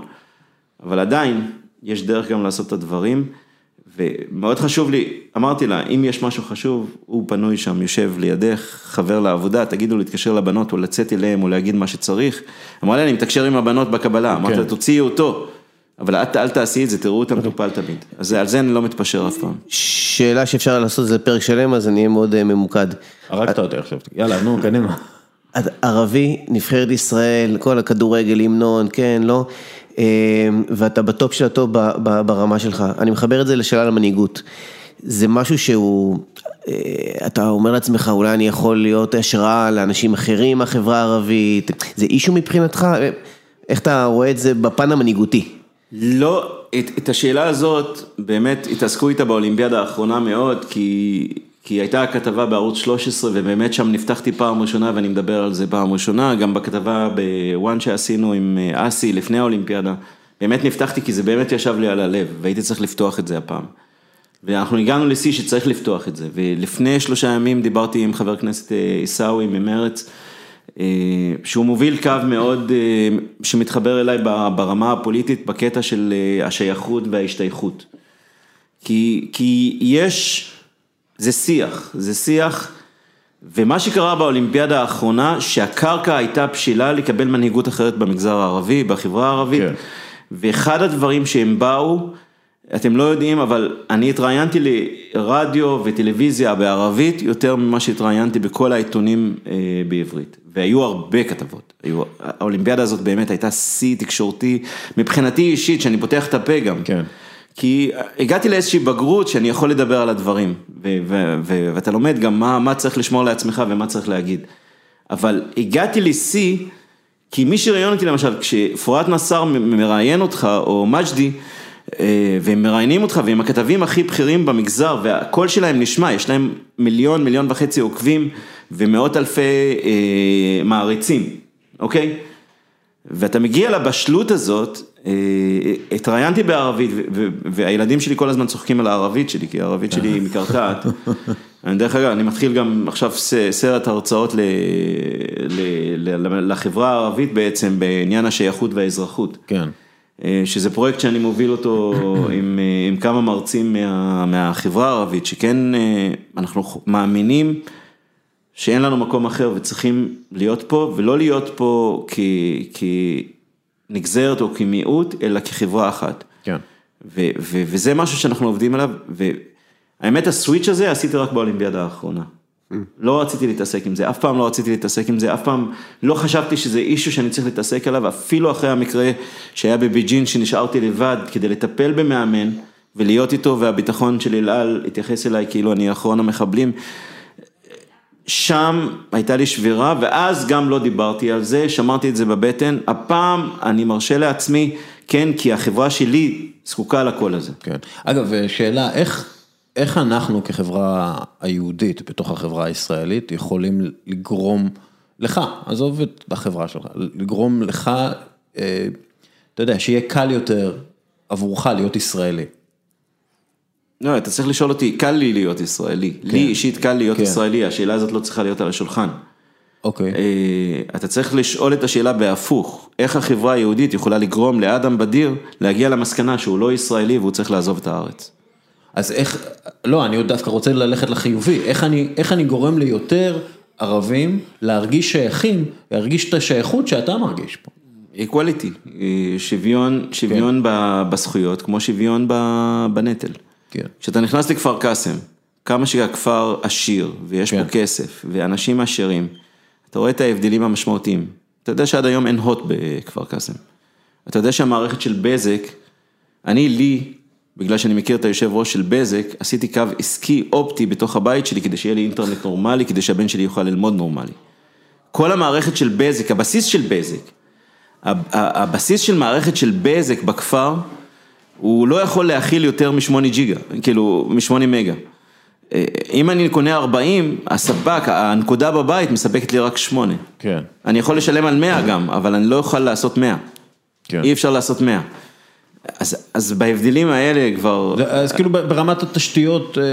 תשתיות, עולמות ספורט, כל הדברים האלה, ובעיקר ספורט ועוד ספורט ועוד ספורט. עכשיו אנחנו מגייסים כסף לבנות מגרש בכפר קאסם.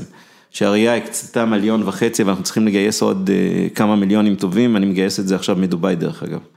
ומצאתי את האנשים שיתרמו את הכסף, אז כנראה שיהיה אצטדיון גדול בכפר קאסם בקרוב. אבל... איך אצטדיון דובאי קראו לו? נקרא לו דובאי. איך אחותי... יהיה לך זה, אצטדיון דוחה ואצטדיון דובאי. אתה מבין? כן. עכשיו, יש לי בעיה בהוויה של... אין בית חולים בחברה הערבית, במיוחד בריכוזי האוכלוסייה גבוהים. אין מכבי אש. הרבה דברים שהם בסיסיים. אין משטרות. לא, משטרה יש יותר מדי. לא, אין משטרה ערבית. לא, יש משטרה יותר מדי בכפרים הערביים, פשוט היא לא עושה את העבודה, זה הכל. זה סיפור אחר. היום בבוקר יצאתי מהכפר, כשבאתי לכם, למה התעכבתי קצת? כי 4 אופנוענים של המשטרה עוצרים את המכוניות, ואת מי הם הורידו? ראיתי את בחור שהוא עורך דין צעיר, שהוא הולך למשרד עכשיו ונמצא בסטאז' שאני מכיר את האנשים בכפר, אותו עצרו לי בדיקת רישיונות, ואת ה-BMW המפוארת והלבנה עם 2 עבריינים שהייתה אחריו, שגם זיהיתי אותה, היא עברה ואף אחד לא הסתכל עליה. אז בואו נעשה, הדברים, כמה שינסו להלבין אותם, הם לבנים באמת לצד השלילי, אין מה לעשות עם זה, אבל כמו שאמרתי גם תמיד, וכמו שאני אומר, אזרחות זה תחושה, וזה לא זכות להרוויח אותה. כן. אתה צריך להיות אזרח מהיום הראשון, כי כמו שאני אזרח שהוא נמצא בבעיות, בסביבה שלו ובבית שלו, יש גם אזרח בדרום תל אביב שסובל מאותן בעיות, סליחה, אולי הבעיות שלו יותר גדולות עם הסמים ועם העובדים הזרים, או בדימונה או בדרום הארץ. זה שיש אוכלוסיות שונות שמקבלות יחס שונה בארץ, אז אני מעדיף לקרוא לעצמי כפר עני, אוקיי? בשירותים שהוא מקבל וללחם עליהם, ובסוף הגענו למסקנה, גם שעם כל הכבוד, הבן שלי היום סטודנט, והוא צריך לקבל את הזכויות שלו כמו שצריך, אני אומר דבר אחד, כאזרח, אני לא צריך לחכות למדינה שתיתן לי, אני פשוט ידרוש את מה שמגיע לי, ומה שעושים חברי הכנסת עם האדפטציה, כמו איסאווי, כמו גם כל המהלך הזה של כניסת הערבים לממשלה, והתקציב עכשיו שהוא מוקצה, שזה התחלה של, בגלל זה אני כועס גם על החברי כנסת מהמפלגות הערביות, מהמשותפת, כי כאילו רבק, הם הביאו 40 מיליארד, ואתה צועק לי מהצד שזה לא מספיק, מה הבאת עד עכשיו? הבאת 0. מה אתה מעדיף? 0 או 40? כן. 40 נראה לי מספר יפה, כאילו להתחיל איתו. כן, התחלה טובה. כי אתה מתחיל בתוכניות, ואז אתה אומר, חבר'ה, כמו שהתחלתי עם ההתעמלות, קיבלתי 2,500 שקל לרפואי, אחרי זה אמרתי, אם אתם רוצים מתעמל שהוא יהיה בטופ, ואני צריך לעבוד איתו על אימונים וכו' ודברים, תנו לי 5,000, ואז התקציב עולה, כי ברגע שיש תוכנית התחלתית, יש תוכנית המשך. מורשת אישית, כמה זה חשוב לך? מאוד חשוב. אוקיי, מה חשוב בזה? מאוד חשוב, מאוד חשוב. אני רוצה להשאיר, אחד הדברים שאני עכשיו באמת יוזם ודוחף, זה השינוי של המעמד של הפיזיותרפיסטים הערבים בתחום הספורט. היום אין אפילו עובד ערבי אחד בצוותים הרפואיים של הצוותים האולימפיים, למרות שיש לנו פיזיותרפיסטים מאוד מוכשרים, בכדורגל יש מעט מאוד בליגת העל, מעט מאוד, אפילו כמעט אפס. מה הסיבה? מאותה סיבה שאתה מרגיש, אתה יודע, היה לי שותף בכפר, המכון הראשון שקיימתי ב-2003, היה המכון בכפר קאסם, שעבד עם כללית. וכשהקמתי אותו, הגעתי למסקנה שזה לא המקום שלי אחרי שנה. והתחלתי להתקדם לכיוון תואר שני, ולעשות עוד דברים, ואז התחלתי לעבוד כעצמאי במגזר היהודי. מאותה תקופה עד היום, יש אולי 10 פיזיותרפיסטים ערבים שהצליחו לפרוץ את החומה הזאת. בכל השלבים, לא רק בתחום הספורט, אני מדבר על כל התחומים, זה פשוט מדהים. אתה יודע מה אחוז הסטודנטים הערבים באוניברסיטה? בפיזיותרפיה? בפיזיותרפיה? 25% כל שנה. וואו. 25% מ-400 סטודנטים שמסיימים פיזיותרפיה. אז אם יש 100 סטודנטים שכל שנה מסיימים פיזיותרפיה, ויש לי 10 פיזיותרפיסטים על כל השנים שהצליחו לפרוץ את החומה, אז יש בעיה. שאלה אחרונה. המלצה על ספר.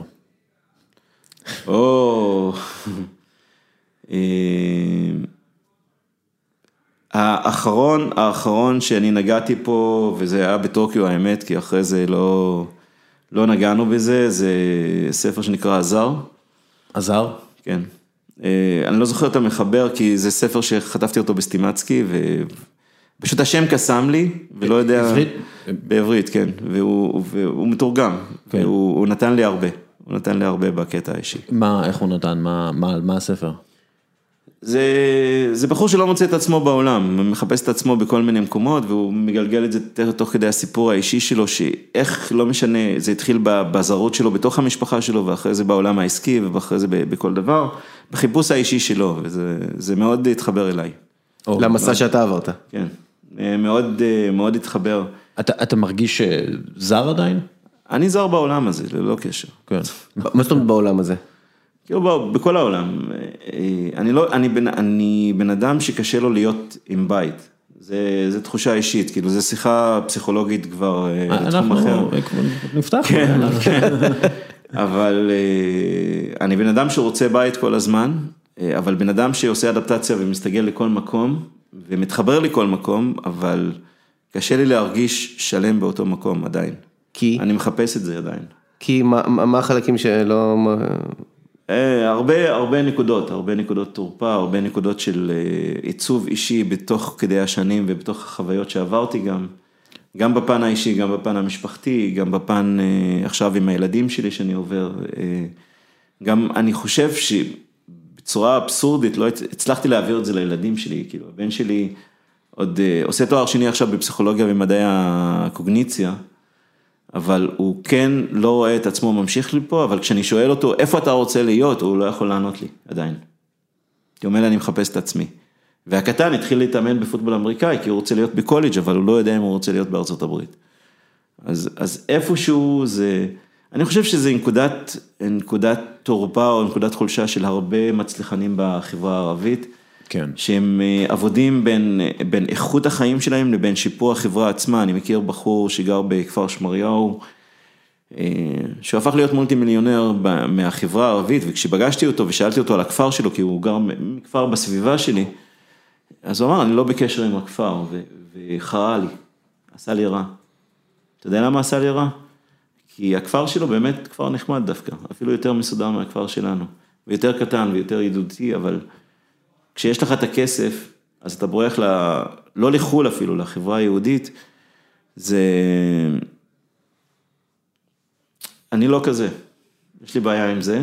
מצד שני, אני מגיע לכפר קאסם, אני לא מרגיש בית עדיין. כאילו, אני גאה בעבר שלי, אני גאה בחיבור שלי, אבל אני מרגיש זר בתוך כפר קאסם, עד היום. למה? עם כל החיבור שלי לכפר, ועם זה שאני לא אעזוב אותו בחיים, או אני אז למה אתה לא מרגיש אביב, בבית? ועדיין אהיה למה אתה בקשר לא עם מרגיש הכפר? בבית, בכפר קאסם? כי ראיתי עולם, והכל קטן.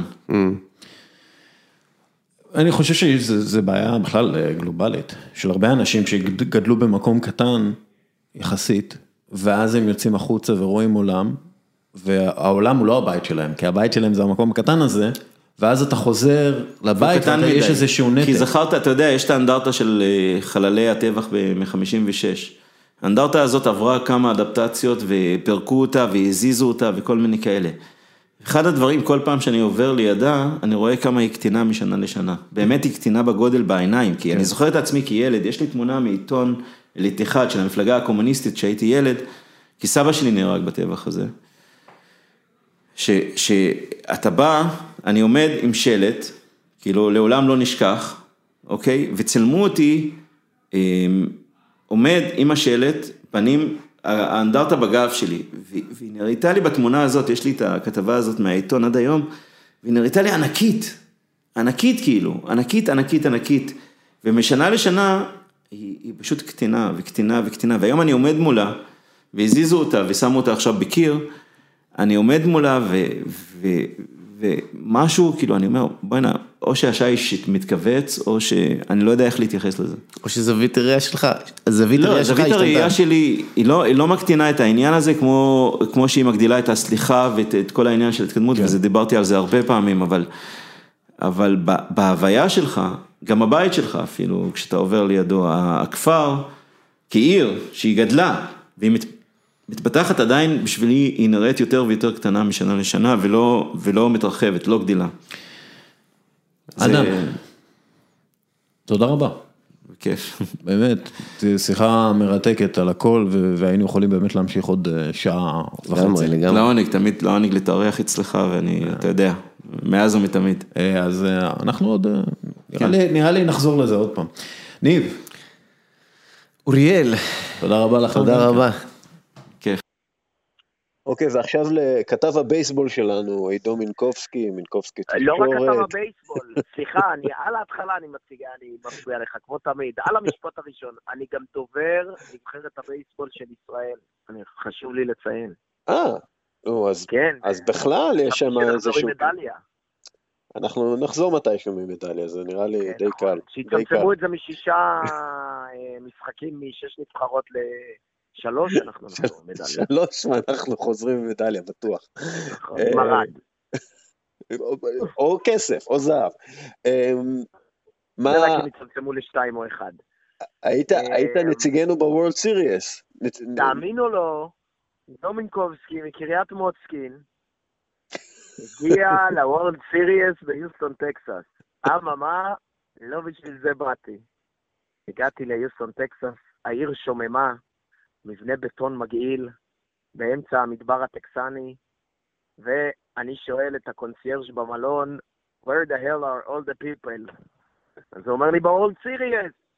אמרתי לו, כולם בוורלד סיריוס? הוא אומר, או שנמצאים בוורלד סיריוס, או שרואים את הוורלד סיריוס. את יוסטון נגד אטלנטה, זה יוסטון אסטרונאוט, כמו היוסטון רוקטס, וכל סביב נאסא, והם ניצחו, ואיך שנגמר המשחק, תוך חצי שעה שהאצטדיון לא נמצא במרכז העיר, נמצא במרכז העיר, אבל לא במרחק הליכה מהדאונטאון, התמלא הדאונטאון בעשרות אלפי אוהדים כתומים, יוסטון אסטרונאוטס גו, וזה היה פשוט מקסים. ככה זה שספורט הוא אינטרטיימנט, אתה מבין? שהוא בידור אמיתי, שואו. ושהוא חלק מהתרבות. מה זה חלק מהתרבות? גם מי שלא אוהב בייסבול, הוא חלק מהחגיגה, אתה מבין מה אני אומר לך? כן. זאת אומרת, האימהות שלא אוהבות בייסבול, מכינות וויניטוס, פיגס אין בלנקט. כן. אתה מכיר את המאכלים הנוראים האמריקאים האלה? למרות שאתה יודע שבאצטדיוני בייסבול יש בדרך כלל הרבה דברים מיוחדים בשביל להביא אנשים למגרשים. אז יש כאילו, למשל, אני זוכר בשיקגו קאבס, יש איזה את ההמבורגר הכי טעים או הכי גדול או משהו כזה. ולכל... אתה יודע מה יש ביוסטון? מה?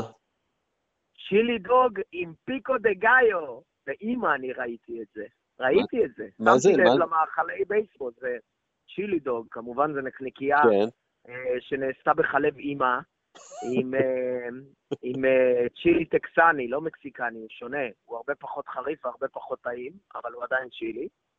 על זה דופקים גבינה 128% בצבע E124, ועל זה דופקים פיקו דה גאיו, שזה המקבילה, איך אני אגיד לך, שסלט עגבניות מרוקאי חריף של המקסיקני. אוי, ואז הבייסבול נהפך להיות משני, כן, בדיוק שיהיה ויטמינים. והבייסבול נהיה כזה משני, לא היה אכפת לי שג'ורג'יה ינצחו גם. אטלנטה ניצחו בסוף דרך אגב. אטלנטה ג'ורג'יה, כן, אטלנטה ניצחו, פעם ראשונה שהבאתי מזל לקבוצות ספורט, פעם, וזה גם היה ממש רגעי. אבל בוא, אתה יודע, בוא קצת, כי אנחנו עכשיו במצב כזה, בכדורגל הישראלי, שאין מה שיביא אותך ממש למגרש, ואין משהו שממש יצמיד אותך לטלוויזיה. כלומר, אנחנו באיזשהו מקום כזה. אתה טועה ובגדול, יש את נקניקיית המים, והשתן בקיר, את התאילנדית שצועקת צ'מבורו צעיפים, יש מלא דברים. יש את הילד השבח שצועק גרעינים, גרעינים, יש מלא סיבות לבוא, יש אלימות, אפשר לצעוק על קלינגר, אתה טועה ומטה. עכשיו להיות רציניים לשנייה, באמת, הבייסבול האמריקאי בפאתי דרום ארצות הברית, אל מול הכדורגל הישראלי, זה בערך ההבדל, כמו בין לברון ג'יימס לסקסטס ציונה. זה לא אומר שזה חסר כל תכלית סקסטס ציונה, במקבילה הכדורגלנית שלה. אבל באמת, אני אומר לך, היום כבן אדם קצת מבוגר, אני לא הייתי אומר בוגר, אבל קצת מבוגר, אני מאוד מקווה שהילדים שלי לא יימשכו לכדורגל ישראלי. אני עושה הכל כדי שזה יקרה, ואם שיקרה שיעודדו איזה קבוצה רוויית נחת כזאת, כמו כולם חוץ ממכבי חיפה כמובן, אבל כי זה לא יעבור בשתיקה, אבל מכבי תל אביב... למי יש נחת? למי יש נחת? לאוהדי מכבי תל אביב יש נחת בנשמה, זה לא נחת בתוצאות, יש הבדל. זה כמו שהפועל חיפה, גם אם תיקח את ליגת האלופות, נהיה בטוחים שעונה אחרי זה, אנחנו יורדים ליגה. זאת אומרת, הנחת הוא סובייקטיבי. אבל ברצינות, אתה יודע, כשאנחנו מדברים על זה, באמת... אין למה, אוריאל, אני לא איש בשורות, אין למה, התפאורה גרועה, הניהול מחריד, האוהדים זבלים, המאמנים חובבנים, השופטים מתחת לכל ביקורת, הילדים בילדים א' שמביאים כדורים, אתה כבר רואה לאיפה הולך הקריירה שלהם, מאיך שהם מתייחסים להבאת הכדורים. הפסיליטיז ברק, ו-to top it all, הכישרון ירד לדעתי בעשרות אחוזים מהדור שלי. זאת אומרת, אם בדור שלי היה אבי נימני, רביבו, טל בנין, אלון מזרחי, רונן חרזי, אייל ברקוביצ'ים, ואפילו הביליסטים במרכאות, האלון חזנים, הרוני לוים, השלום תקוואים, והאבי תקווה, אם כל אלה היו, בוא נגיד שלום תקווה לא, אבל אבי תקווה וכו', אם כל אלה היו באמת, כל אחד, הייתי אומר, אולי הכישרון הכי גדול בקבוצה שלו, בזמנים שמוטי קקו נעה, יתמא לך שערים לא הוזמן לנבחרת, רק תחשבו איזה רמה הייתה, אז היום גם את זה, אפילו את התשוקה, אפילו את הכישרון, ואני אומר לך, אני כבר לא מתייסר, אני באמת חושב שצריך להפסיק עם זה. אני חושב שצריך להשקיע בדברים שיסבו לנו הרבה יותר גאווה. אם תחשוב על זה באמת, הכדורגל הישראלי, חוץ מכמה כדורגלנים שזה הפך אותם עשירים, וכמה בעלי קבוצות סהרורים שהפך אותם למפורסמים, באמת אני לא רואה איך זה מביא value למישהו, רק מפחי נפש. אז אתה אומר שצ'ילי דוג פיקו דה גאיו. באצטדיון, צ'ילי דוג ופיקו דה גאיו בבלומפילד לא יעזור. אני אגיד לך מה יפה. אם תעשה את זה מחוץ לאצטדיון, אז לפחות מחוץ לאצטדיון יהיה משהו. אבל אנשים לא יבואו בישראל בשביל משהו חוץ מהקבוצת כדורגל, כי זה פשוט לעולם לא יהיה אינטרטיימנט, מכיוון שהקבוצות לא תשקענה, העיריות לא תעשנה כלום, וכו' וכו'. זאת אומרת, העיריות, אני מדבר כבסוף הבעלות של המרחב הציבורי ובעלות האצטדיונים בארץ, לא אין אצטדיונים פרטיים. אז מכיוון שזה לא יקרה, עזוב אותך מחלומות. לא, אבל... במקום לדחוף למעלה... אני עכשיו נותן לך להיות האחראי על הכדורגל הישראלי. אתה הצער של הכדורגל הישראלי. ואני מגיע אליך בתור מישהו שקצת עוקב וכו', ואומר לך, תראה, הבעיה של הכדורגל הישראלי, שלא רק שרואים כל משחק בשידור ישיר בטלוויזיה, הוא גם מפוזר על פני כמה ימים. יש לך בשעות מוזרות. בשעות מוזרות וכו'. אז אני אומר, עכשיו, בואו נעשה שכל הכדורגל הישראלי בליגת העל ישוחק באותה שעה. ואז לפחות... אתה מלהיב אותי, בגלל זה אני מדבר בזמן שאתה מדבר, אני מתנצל, זה מנהרות. התלהבות. כן, זה מנכות. אבל בוא נעשה שעה אחידה לכדורגל הישראלי, שכולם ידעו שבשעה 7 ביום שבת יש כדורגל ישראלי, וככה יתכננו את השבועות שלהם לצפייה ולהגעה למגרשים, ולא, הכדורגל הישראלי לא ינסה להתחרות עם הכדורגל הספרדי והכדורגל האנגלי על עיניים, הוא ינסה להתחבר לקהילה המקומית ולהתחבר לאוהדים המקומיים שרוצים את הכדורגל בשבת, בגדול, באופן כללי, ורוצים אותו בשעה יחסית מוקדמת, בשביל שהילדים יגיעו, וגם רוצים אותו במוצאי שבת, אז בגלל זה ב7 ולא ב5. כאילו, לעשות משהו כזה, להגיד, הנה, קחו את כל הכדורגל הישראלי שלכם, יש לכם אותו שעה וחצי בשבוע, שעתיים בשבוע, תראו אותו, תתחברו אליו. אם אתה מישיר מבט למציאות, ואתה אומר, אני לא רוצה להיות טוב, אבל אני רוצה להיות הכי טוב שאני כרגע יכול להיות, יש באמת כמה פעולות טכניות, שבמרוץ השנים אגב עבדו מעולה, שאותם אפשר לעשות, למשל, הגבלת מחירים על כרטיסי כניסה. עד 50 שקל, זה לא שווה יותר מ-50 שקל, גם לא הדרבי התל אביבי, ובטח שלא הדרבי החיפה, ב' אתה זוכר שכל המשחקים היו ב3:30? כן. אך המשחק המרכזי, כל המשחקים היו ב3 ביום שבת ביחד. והמשחק המרכזי היה ב5:15, לא, היה ב5:15, והיה יורד החשיכה במחצית השנייה, ונהיה אווירה של גלאטסראי נגד פנרבחצ'ה. אני דווקא מסכים שזה לא היה אופטימלי. אופטימלי זה לעשות את זה ב7 וב9, ככה שגם שומרי שבת יוכלו, אם לא לבוא, אז לפחות לראות. ואז אתה כבר מגדיל פוטנציאל קהל של עוד 1,000,000 איש. כן. אם אתה רואה את הפועל ירושלים בכדורסל, אתה רואה, ובכלל בכדורסל הישראלי שמשוחק בימי חול, אתה רואה מאות ואף אלפי אוהדים עם כיפה סרוגה, כן. ותחשוב שהם בתוך אוכלוסייה של 300, 400, 500 אלף במדינת ישראל, תחשוב כמה פוטנציאל ממומש יש אצלהם.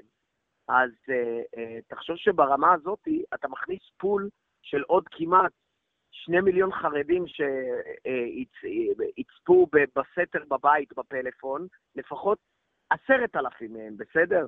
לצד כיפות סרוגות ושומרי שבת ומסורת, שאתה מכניס עוד 1,500,000 לפול, ב' שעה אחידה מאוחרת. ג' אתה חייב להגביל כרטיסים. ד' אני אומר לך, הייתי מישיר מבט לעם בישראל, ואומר לו, תקשיבו, אנחנו בקצב הזה לא נגיע לשום מקום. אולי הבלחה של גולדר פה, הבלחה של יעקב שחר שם, לא נגיע לשום מקום רציני. הגבלה ל3 זרים, והייתי נותן... אגב, אני לא מאמין בהגבלות זרים. ההפך דווקא. אני חושב, תנסה להביא לפה את הזרים, את השחקנים הכי טובים שיש. והישראלים יצטרכו לרוץ. תהיה רעה, הגבלת זרים תהיה רעה לטווח הקרוב, וגדולה לטווח הרחוק. כי אנשים מתחברים הרבה יותר לאלילים בני דמותם.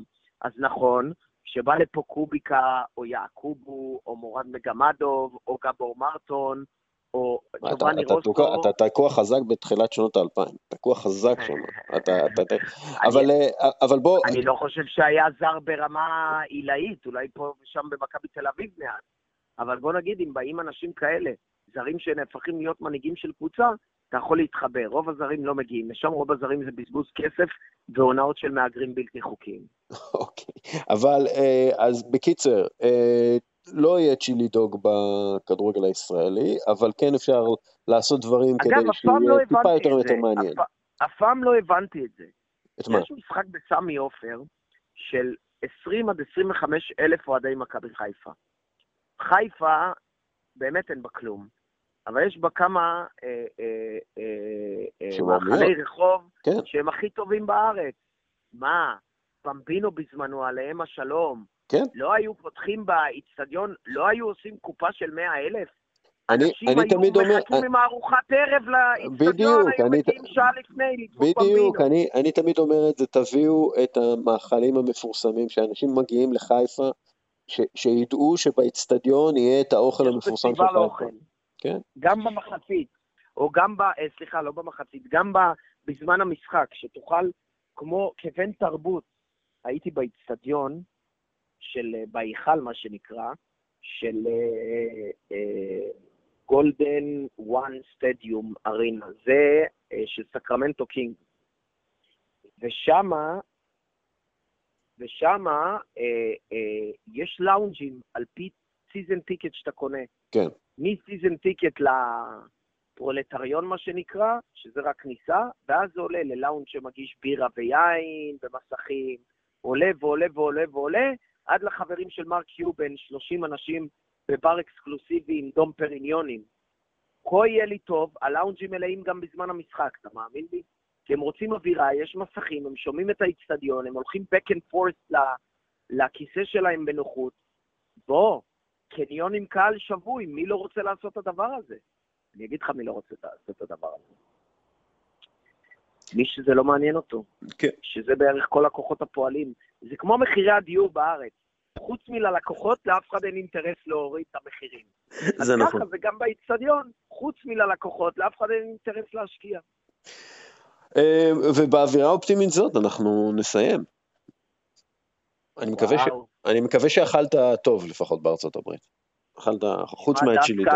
את התועבות שאני עשיתי בלואיזיאנה, אני צריך רמדאן כדי לכפר עכשיו. טוב, אז בפעם הבאה נדבר עוד על המאכלים שאכלת שם.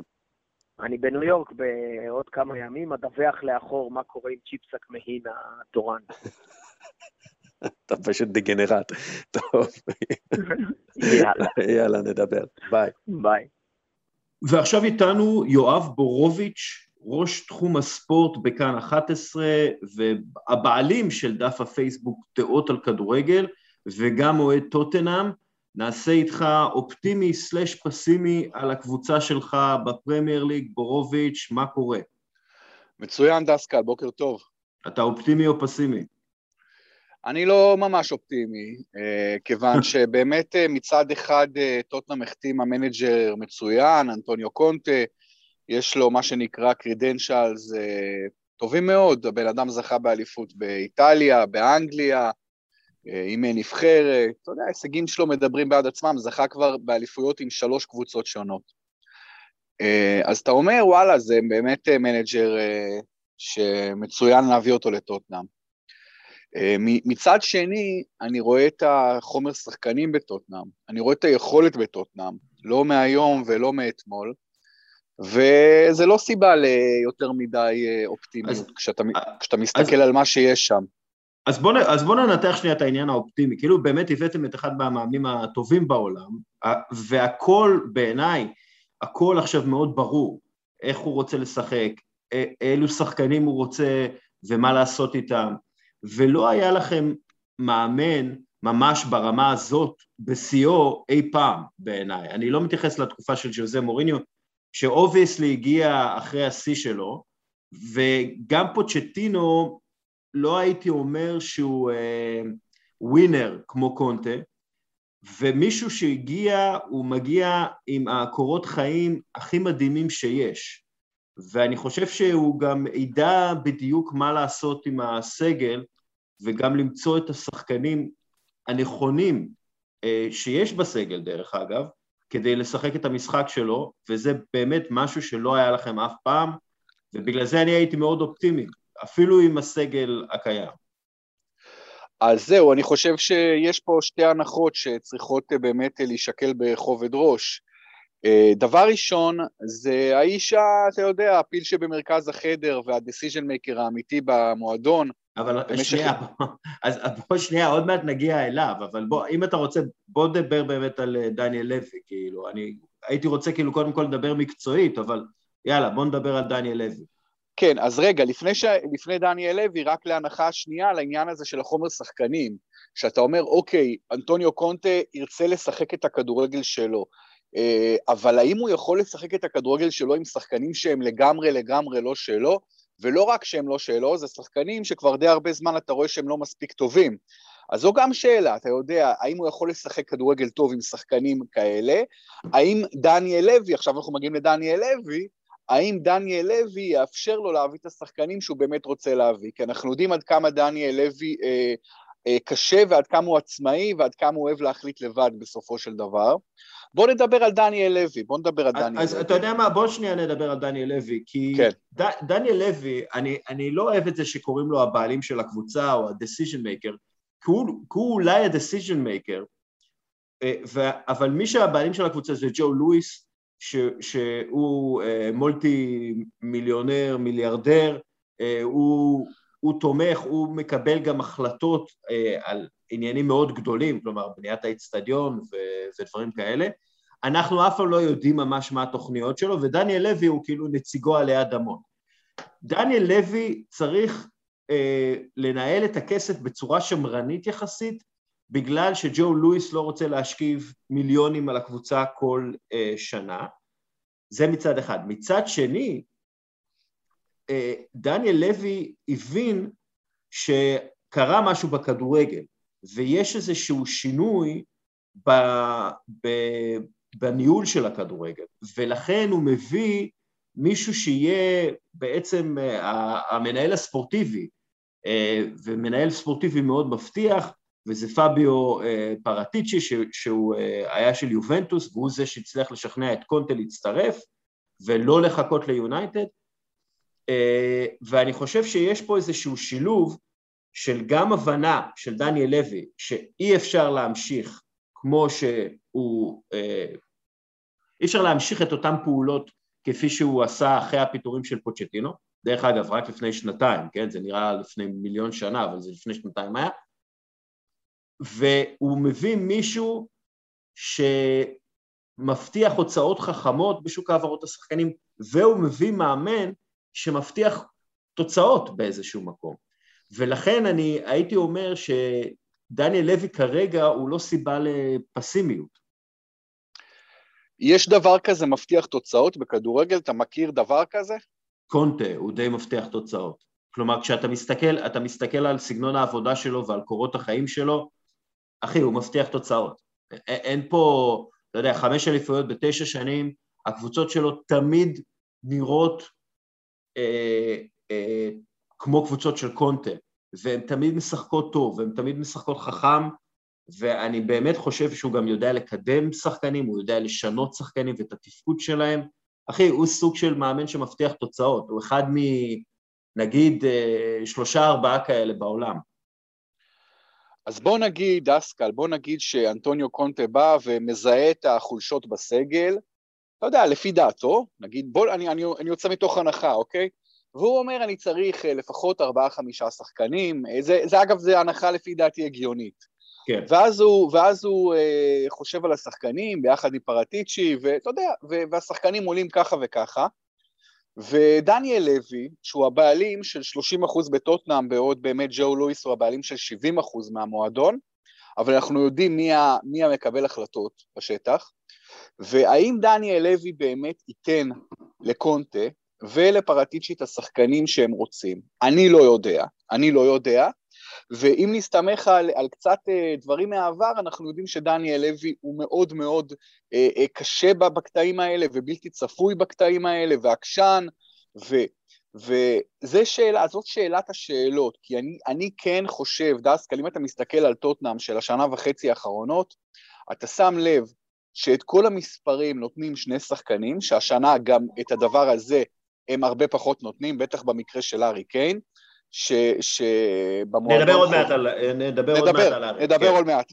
אבל אתה רואה מיתר השחקנים, וזה שחקנים שרבים מהם נקנו בממון רב, זה שחקנים שעלו המון כסף חלקם, ואתה רואה שהם לא נותנים את המספרים. עכשיו הקבוצה השנה כובשת 9 שערים ב11 משחקים, זה הכמות הכי קטנה בליגה חוץ מנוריץ'. אבל זה משתנה בגלל שהבאתם, היה מאמן שהוא בעצם היה הבחירה הרביעית, קונטה זה המאמן שרציתם. נכון, והוא לא רצה לבוא בקיץ. ועכשיו הוא רצה לבוא. עכשיו, אתה יודע מה, בוא נפרק את זה, למשל הארי קיין, ודרך אגב, אפשר גם לפרק את זה אחר כך ולחשוב איך אפשר להשיג משאבים לרכישות שדניאל לוי לא רוצה, אתה יודע, להוציא מכיסו או מהכיס של ג'ו לואיס. הוא לא רוצה נט ספנדינג, נט ספנדינג הוא לא אוהב. הוא לא אוהב נט ספנדינג, ואני חושב שבקטע הזה הוא דווקא עשה עבודה מאוד טובה בעיצוב סגל מצוין, בנט ספנדינג יחסית נמוך. אבל בכל מקרה, הארי קיין לא רוצה להיות שם, אוקיי? הוא לא רוצה להיות בטוטנהאם, הוא רוצה להיות במנצ'סטר סיטי. אני לא חושב, אתה יודע מה, זה לא סלאמפ, זה לא סוג של סלאמפ, זה סלאמפ, זה דיכאון, דרך אגב שמאפיין לא מעט שחקני נבחרת אנגליה שהיו ביורו האחרון, אבל זה סוג של עייפות כזאת, זה סוג של אני לא רוצה להיות פה, זה סוג של אני לא פה ב100%, ואם אני לא פה ב100%, אז המוטיבציה שלי מן הסתם לא תהיה ב100%, ובעיניי הארי קיין הוא מועמד למחירה, בכמה ימכרו אותו, וואלה, אפשר להוציא עליו עדיין 80 מיליון יורו, תלוי למי מוכרים אותו, ואני חושב שברגע שאתה עושה את זה, יש לך פתאום מה שנקרא, וואלה, אתה יכול להוציא הרבה כסף, בלי שזה יגיע לנט ספנד, אוקיי? כן. אתה בונה קבוצה חדשה, עם חלוץ חדש, אתה יודע, אני חושב כאילו על מה שקונטה עשה עם לוקאקו ולאוטורו, שזה היה שילוב כזה של מהירות וכוח ואינטליגנציה וזריזות, והארי קיין יכול לתפקד כמו לוקאקו, אבל הוא לא רוצה לתפקד והוא לא ב100%, וסון יכול לתפקד כמו לאוטורו, ואני בטוח שהוא יכול לעשות את זה, כלומר יש לו את הסט קישורים וכו', אז אתה צריך למצוא מחליף להארי קיין. אני אגיד לך משהו, זה אפשרי, זה משהו שיכול לקרות. כל השאר, אתה יודע, אפשר ללכת כאילו, אופטימי זה בהחלט סון יונג מין, שהוא בעיניי השחקן הכי underrated בעולם. כאילו, אתה יודע, הוא מהיר, חזק, טכני, ביתה מדהימה, בשתי רגליים, נראה שפשוט לא תופסים ממנו יותר מדי, אבל הוא לגמרי שחקן של 20 שערים 10 בישולים בעונה. הוא יכול להיות דבר כזה, וזה underrated בעיניי, ולא משנה מי אתה שם לצידו, בעמדת החלוץ, הוא יוצא ממנו את הטוב ביותר. זהו, זה כאילו בעיניי העניין הזה של הארי קיין, שינוי, אפשר, אתה יודע, ללכת גם, כאילו, אתה יודע מה, וזה עוד סיבה לאופטימיות, אני חושב שהויברג, שהוא השחקן עם הכי הרבה טאקלים מוצלחים בפרמייר ליג העונה, הוא באמת שחקן, הוא קשר אמצע מושלם, רואים את זה גם בנבחרת דנמרק, אני חושב שאתם צריכים עוד מישהו, עוד מישהו איכותי כמוהו, כי כרגע הוא די לבד בקישור, הוורד קלאס היחיד שיש שם, וברגע שיש לך את סון והויברג, ועשיתם עבודה טובה בהגנה בהבאת רומרו, ויש לכם שוער אליפות עולם, יש לכם את השלד הזה, את העמוד שדרה הזה, ובעיניי אתה יכול להיות מאוד אופטימי. בוא תראה משהו, תראה, בקיץ האחרון ראינו את אסטון וילה, משקיעה לפי דעתי 100 מיליון פאונד פלוס, אתה יודע, כמעט את כל הכסף שהם קיבלו על גריליש, הם שמו על 3 שחקנים, אתה יודע, וזה לא עובד בינתיים, אתה יודע, הקבוצה בינתיים כושלת, לא מצליחה, שחקני הרכש היקרים לא נקלטו כמו שצריך, לא נותנים את התוצרת. אני מסכים איתך שהארי קיין היום כנראה לא שווה יותר מ-80 מיליון יורו, ובואו לא נשכח, אפרופו דניאל לוי, יכל למכור אותו לפני חודשיים, בעבור 150 מיליון פאונד וסירב, 150 מיליון פאונד וסירב. שזה טעות דרך אגב. זה טעות, זה בהחלט טעות. מכמה היבטים זה טעות, נכון? נכון. אבל אי אפשר להיות, אתה יודע, לקחת כמובן מאליו, כשכל כך הרבה שחקנים בסגל שלך, לא נותנים מספרים, לא נותנים שערים, לא נותנים בישולים, וגם ההגנה שלנו רחוקה מאוד מלהיות הגנה מדהימה. אז אתה יודע, אתה צריך לעשות פה שינוי פרסונל משמעותי, ואתה מסתכל באמת כמה שחקנים אתה רוצה ללכת איתם קדימה, אז כמו שאמרת, אוקיי, אויבר בטוח, ורומרו הגיע עכשיו והוא נראה בסדר, הגיע מהסריה הבלם, ויש לך את סון, שאני מסכים איתך, סון הוא אחד הכדורגלנים הכי טובים בפרמייר ליג, אני מת על סון, ואני חושב שהוא באמת אדיר. אבל אתה מסתכל על הסגל באוברול, ואתה רואה המון שחקנים שהם פשוט לא נותנים את הסחורה, וזה מדאיג, אתה יודע, זה מדאיג. ואני לא יודע, אני חושב שטוטנהאם היום בפרמייר ליג של היום, שהרמה כל כך גבוהה, ויש כל כך הרבה קבוצות, שהן סוג של קונטנדריות, והן בצמרת הגבוהה, אתה צריך לבוא עם סט של כוכבים, של שחקנים מעולים בכל מיני עמדות, כדי להיות סוג של קונטנדר על הטופ 4. ואני עכשיו ממש לא רואה את זה בטוטנהאם, ואני חושב שיש לקונטה הרבה עבודה. אגב, קונטה, אחת מהאנשים, שחקנים רוצים לשחק עבורו, ואני חושב למשל על ברוזוביץ' חופשי בינואר, אתם יכולים להחתים אותו כבוסמן, ברוזוביץ' עשה עבודה מדהימה באינטר של קונטה.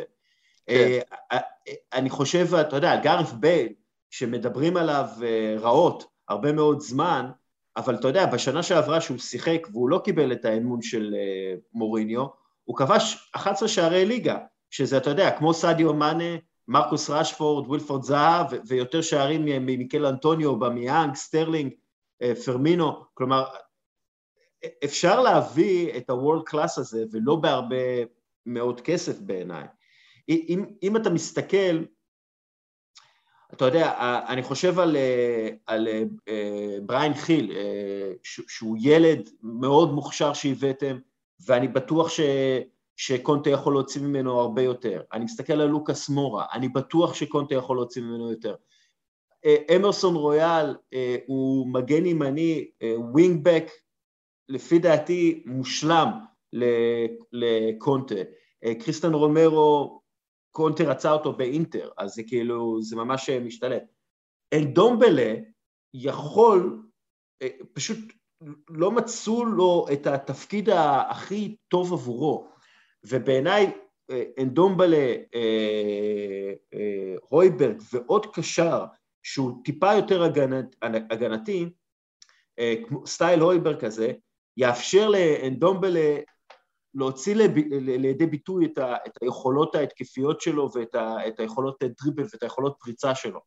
אז אני כן רואה חלקים מאוד איכותיים, שאתה צריך לשלב אותם עם חלקים אחרים, לא יותר מדי חלקים, שהם פשוט יהיו מושלמים לקונטה בעיניי.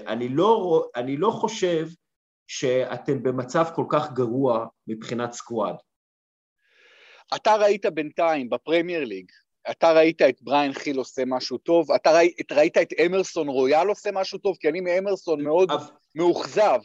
כן, אבל אתה יודע, זה מעט משחקים, ותחת מאמן שלא ממש ידע להוציא מהם את מה שהוא רצה להוציא מהם, והוא לא היה ממש חזק בחדר ההלבשה, כי הוא היה בחירה 6 בערך של טוטנהאם.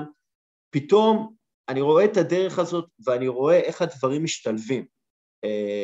אני רואה איך הם אמורים להשתלב, ובעיניי זה סיבה לאופטימיות מאוד גדולה. בינתיים אנחנו שומעים מאנגליה שקונטה מאוד לא אוהב את התזונה ואת הכושר הגופני ואת המשקל של הרבה שחקנים, הוא חושב שהם אוברווייט. כן, זה, אתה יודע, זה אחד מהדברים שקונטה עושה, הוא בעצם מעביד את השחקנים שלו מאוד חזק, השחקנים שלו בדרך כלל הם בכושר הכי טוב בליגות שלהם, ואתה יודע, כל העניין הזה של לא לאכול פיצה וקטשופ ומיונז, תשמע, בוא נגיד, קונטה לא המציא את זה, ואתה יודע, אני חושב שבכל מקרה זה לא איזה משהו אתה יודע, זה לא שסון טרף פיצה כל ערב, אני מאמין שהתזונה שלהם בסדר, וזה, אתה יודע, העניינים בדגשים שלו שיצאו, ואתה יודע, כדי לייצר איזושהי כותרת, כאילו שהוא עובד יותר חזק וכו'. וואלק, אף אחד לא שמן בטוטנהאם, יהיה בסדר, כאילו, אתה יודע, זה לא מה זה לא כמו שארסן ונגר הגיע, ואתה יודע, השחקנים הפסיקו לאכול ארוחת בוקר אנגלית כל בוקר לפני משחק.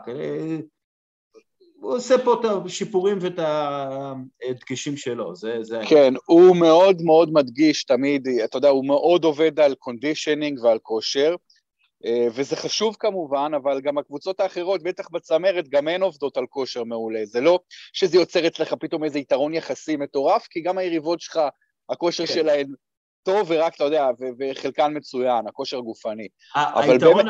היתרון היחסי שלו, זה בעצם היכולת שלו לייצר, אתה יודע, גוש מגובש של שחקנים, כאילו, קבוצה מגובשת מאוד, ואני חושב שהוא יכול לעשות את זה, זה לא משהו out of possibility, מה שנקרא. כן.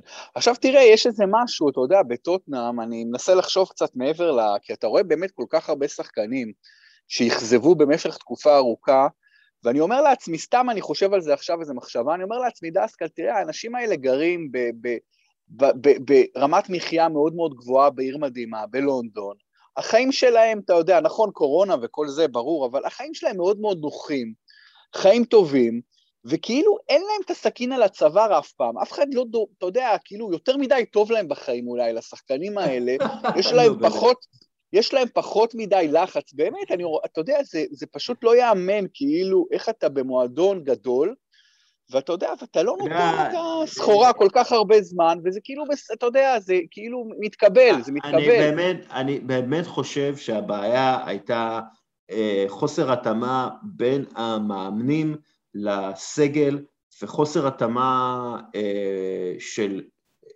של מועדון שלא ידע בדיוק מה הוא רוצה לעשות עם עצמו. בעיניי זאת הייתה הבעיה, לא בעיה, אתה יודע, אם אתה תעביר עכשיו את ארי קיין לחיות בבקתה, זה לא שהוא יהפוך לטוב יותר, אתה מבין? לא, ארי קיין לא היה חלק אותו לא קלטתי, בדוגמה הזו, ארי קיין משחק עם מוטיבציות גבוהות, נכון שהשנה הוא היום ונורא בליגה, ויש את הסיטואציה, ושאמרת שרצה מאוד לעזוב וכאלה, אבל הוא לא בתוך הקבוצה הגדולה של שחקני טוטנהאם שמאכזבים, כי ארי קיין עד השנה הייתה לו קריירה מושלמת. אתה יודע, ובאמת אי אפשר להגיד מילה אחת רעה, אבל תראה, אני חושב שיש פה איזשהו חטא קדמון, של דניאל לוי, שלפני שנתיים פיטר את אחד המנג'רים הגדולים בתולדות המועדון, את מאוריסיו פוצ'טינו, ופיטר אותו והביא את מוריניו. עכשיו אני קראתי כתבת ענק, שיצאה לפני שנה וחצי, כתבת תחקיר איזה 10 עמודים ב-442, והם אמרו שם, לפי טענת הכתבה, אחת הסיבות שדניאל לוי עשה את זה, זה שהוא חתם חוזה עם איזו חברת סטרימינג לגבי סדרה או סרט על טוטנהאם, והוא רצה כאילו לייצר תוכן הרבה יותר סקסי ומעניין, וביג טיים, וגם הקטע זה כאילו אמזון, התוכנית, כאילו, כן, בדיוק, וגם הקטע של המעבר, הוא רצה, כאילו הוא חשב שמוריניו זה בוקס אופיס, וגם הקטע של האצטדיון החדש, והוא רצה להביא מנג'ר שיעזור לו למכור את המועדון הזה, ולכן הוא פיטר את פוצ'טינו, הפרסונה כביכול הדי קצת משעממת, הביא את מוריניו, ראינו איך זה הלך על הפנים, זה לא באמת עזר לטוטנהאם, גם לא במובן המסחרי, כיוון שגם היה את הקורונה וכאלה, אבל באמת, ובסוף הוא גם פיטר את מוריניו,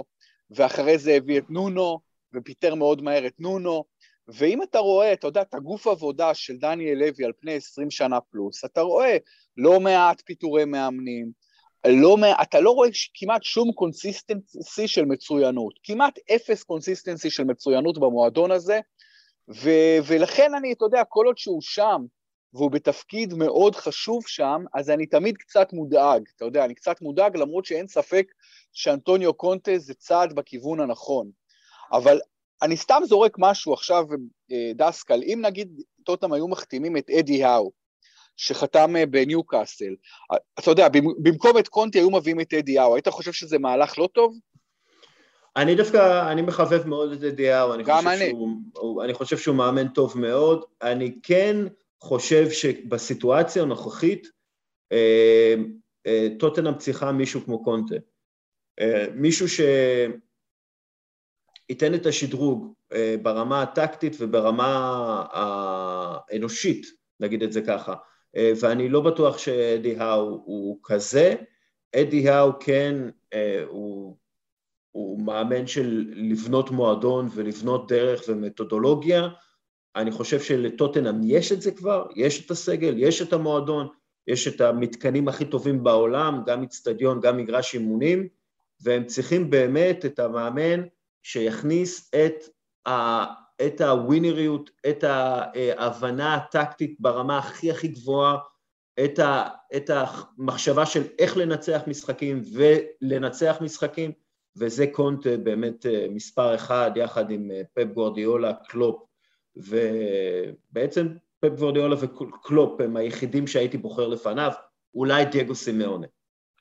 אז אוקיי, אני אתייחס לזה רגע, אבל לפני זה פתחנו סוגריים קטנים עם אדיהו, אז אני רוצה להגיד לך בהקשר הזה שאני מאוד מאוד מתרשם מהסעודים שהחליטו לא להביא מאמן קונטיננטלי, לא להביא איזה שם גדול, לא להביא איזה משהו, אתה יודע, שייצר כותרות, והחתימו את אדיהו, שאני מאוד מחזיק ממנו. אני חושב שהוא עשה עבודה מופלאה בבורנמות' על פני שנים, אני גם יצא לי לפגוש אותו, אחרי משחק בברייטון. תראה אותך את הניים דרופינג הזה, יאללה, יצא לי לפגוש את אדיהו. יצא לי לפגוש את אדיהו והתאהבתי בו כבן אדם, דסקל. הוא איש כל כך מקסים ואדיב וסבלני וענייני ונחמד, ואמרתי וואו, כאילו, עזוב מאמן שהוא מאמן מוצלח, איזה בן אדם. אז קודם כל, סחטיין לאמנדה סטייבלי שהביא אותו לניוקאסל, באמת. זה משהו שאני לא ראיתי אותו קורה, ולא ציפיתי שהוא, אתה יודע, לא הייתי מאמר על זה, וכל הכבוד לה. עכשיו לגבי קונטה, אני אגיד לך, כל הדברים... אגב, רק שנייה, לפני שאתה אומר על קונטה, ניוקאסל, ואני לא רוצה להפוך את זה לקטע של ניוקאסל, אבל ניוקאסל עשויה להביא גם את מייקל אדוארדס, המנהל הספורטיבי של ליברפול. וואו, כן. וזה קצת, זה כבר מתחיל להדיג, זה מתחיל מאוד להדיג, מה שנקרא. אבל יאללה, בוא נסיים, תגיד לי על קונטה. כן. אז זהו, לא, לגבי, כן, אדוארדס, ראיתי אתמול שהוא אמר שהוא לא, אולי לא יודע אם הוא אמר, או אומרים שהוא אמר שהוא לא יהיה בקבוצה אחרת בפרמייר ליג, אני לא יודע, אני מסכים איתך, אבל שאם מביאים אותו זה ביג טיים, אבל לגבי קונטה, תראה, כל הסגולות של קונטה שאמרת, הכל נכון, והוא באמת קבלן של הצלחות, אני אגיד לך עוד נקודה אבל, שמדאיגה אותי בהקשר שלו, שאתה מסתכל על הקריירה של קונטה, קריירת האימון הוא כבר בן 52, הוא לא איזה מאמן מאוד צעיר, ואתה רואה שהבן אדם הזה, משום מה, לא יודע מה הסיבה בדיוק, אבל אין אצלו המשכיות, הוא לא אוהב להישאר הרבה זמן בקבוצה, הוא בן אדם שבא, עושה את העבודה, קצת מתקוטט, הולך, ובאמת, וזה גם אני לא אוהב, אתה יודע, אני לא אוהב את הדבר הזה. זה, אני אגיד לך למה, כי האינטנסיביות שהוא דורש, זה לא משהו שאפשר לעמוד בו מעל 3 שנים. האינטנסיביות והדרישות שלו מההנהלה ומהשחקנים, אלו דברים שקשה לעמוד בהם, כבן אדם. אתה פשוט קשה להיות 100 קמ"ש כל הזמן. ואיזה 100? 120 קמ"ש כל הזמן. זה פשוט קשה, וזה לוקח הרבה משחקנים, אבל בשביל להוציא, עכשיו טוטנהאם ב-40 קמ"ש.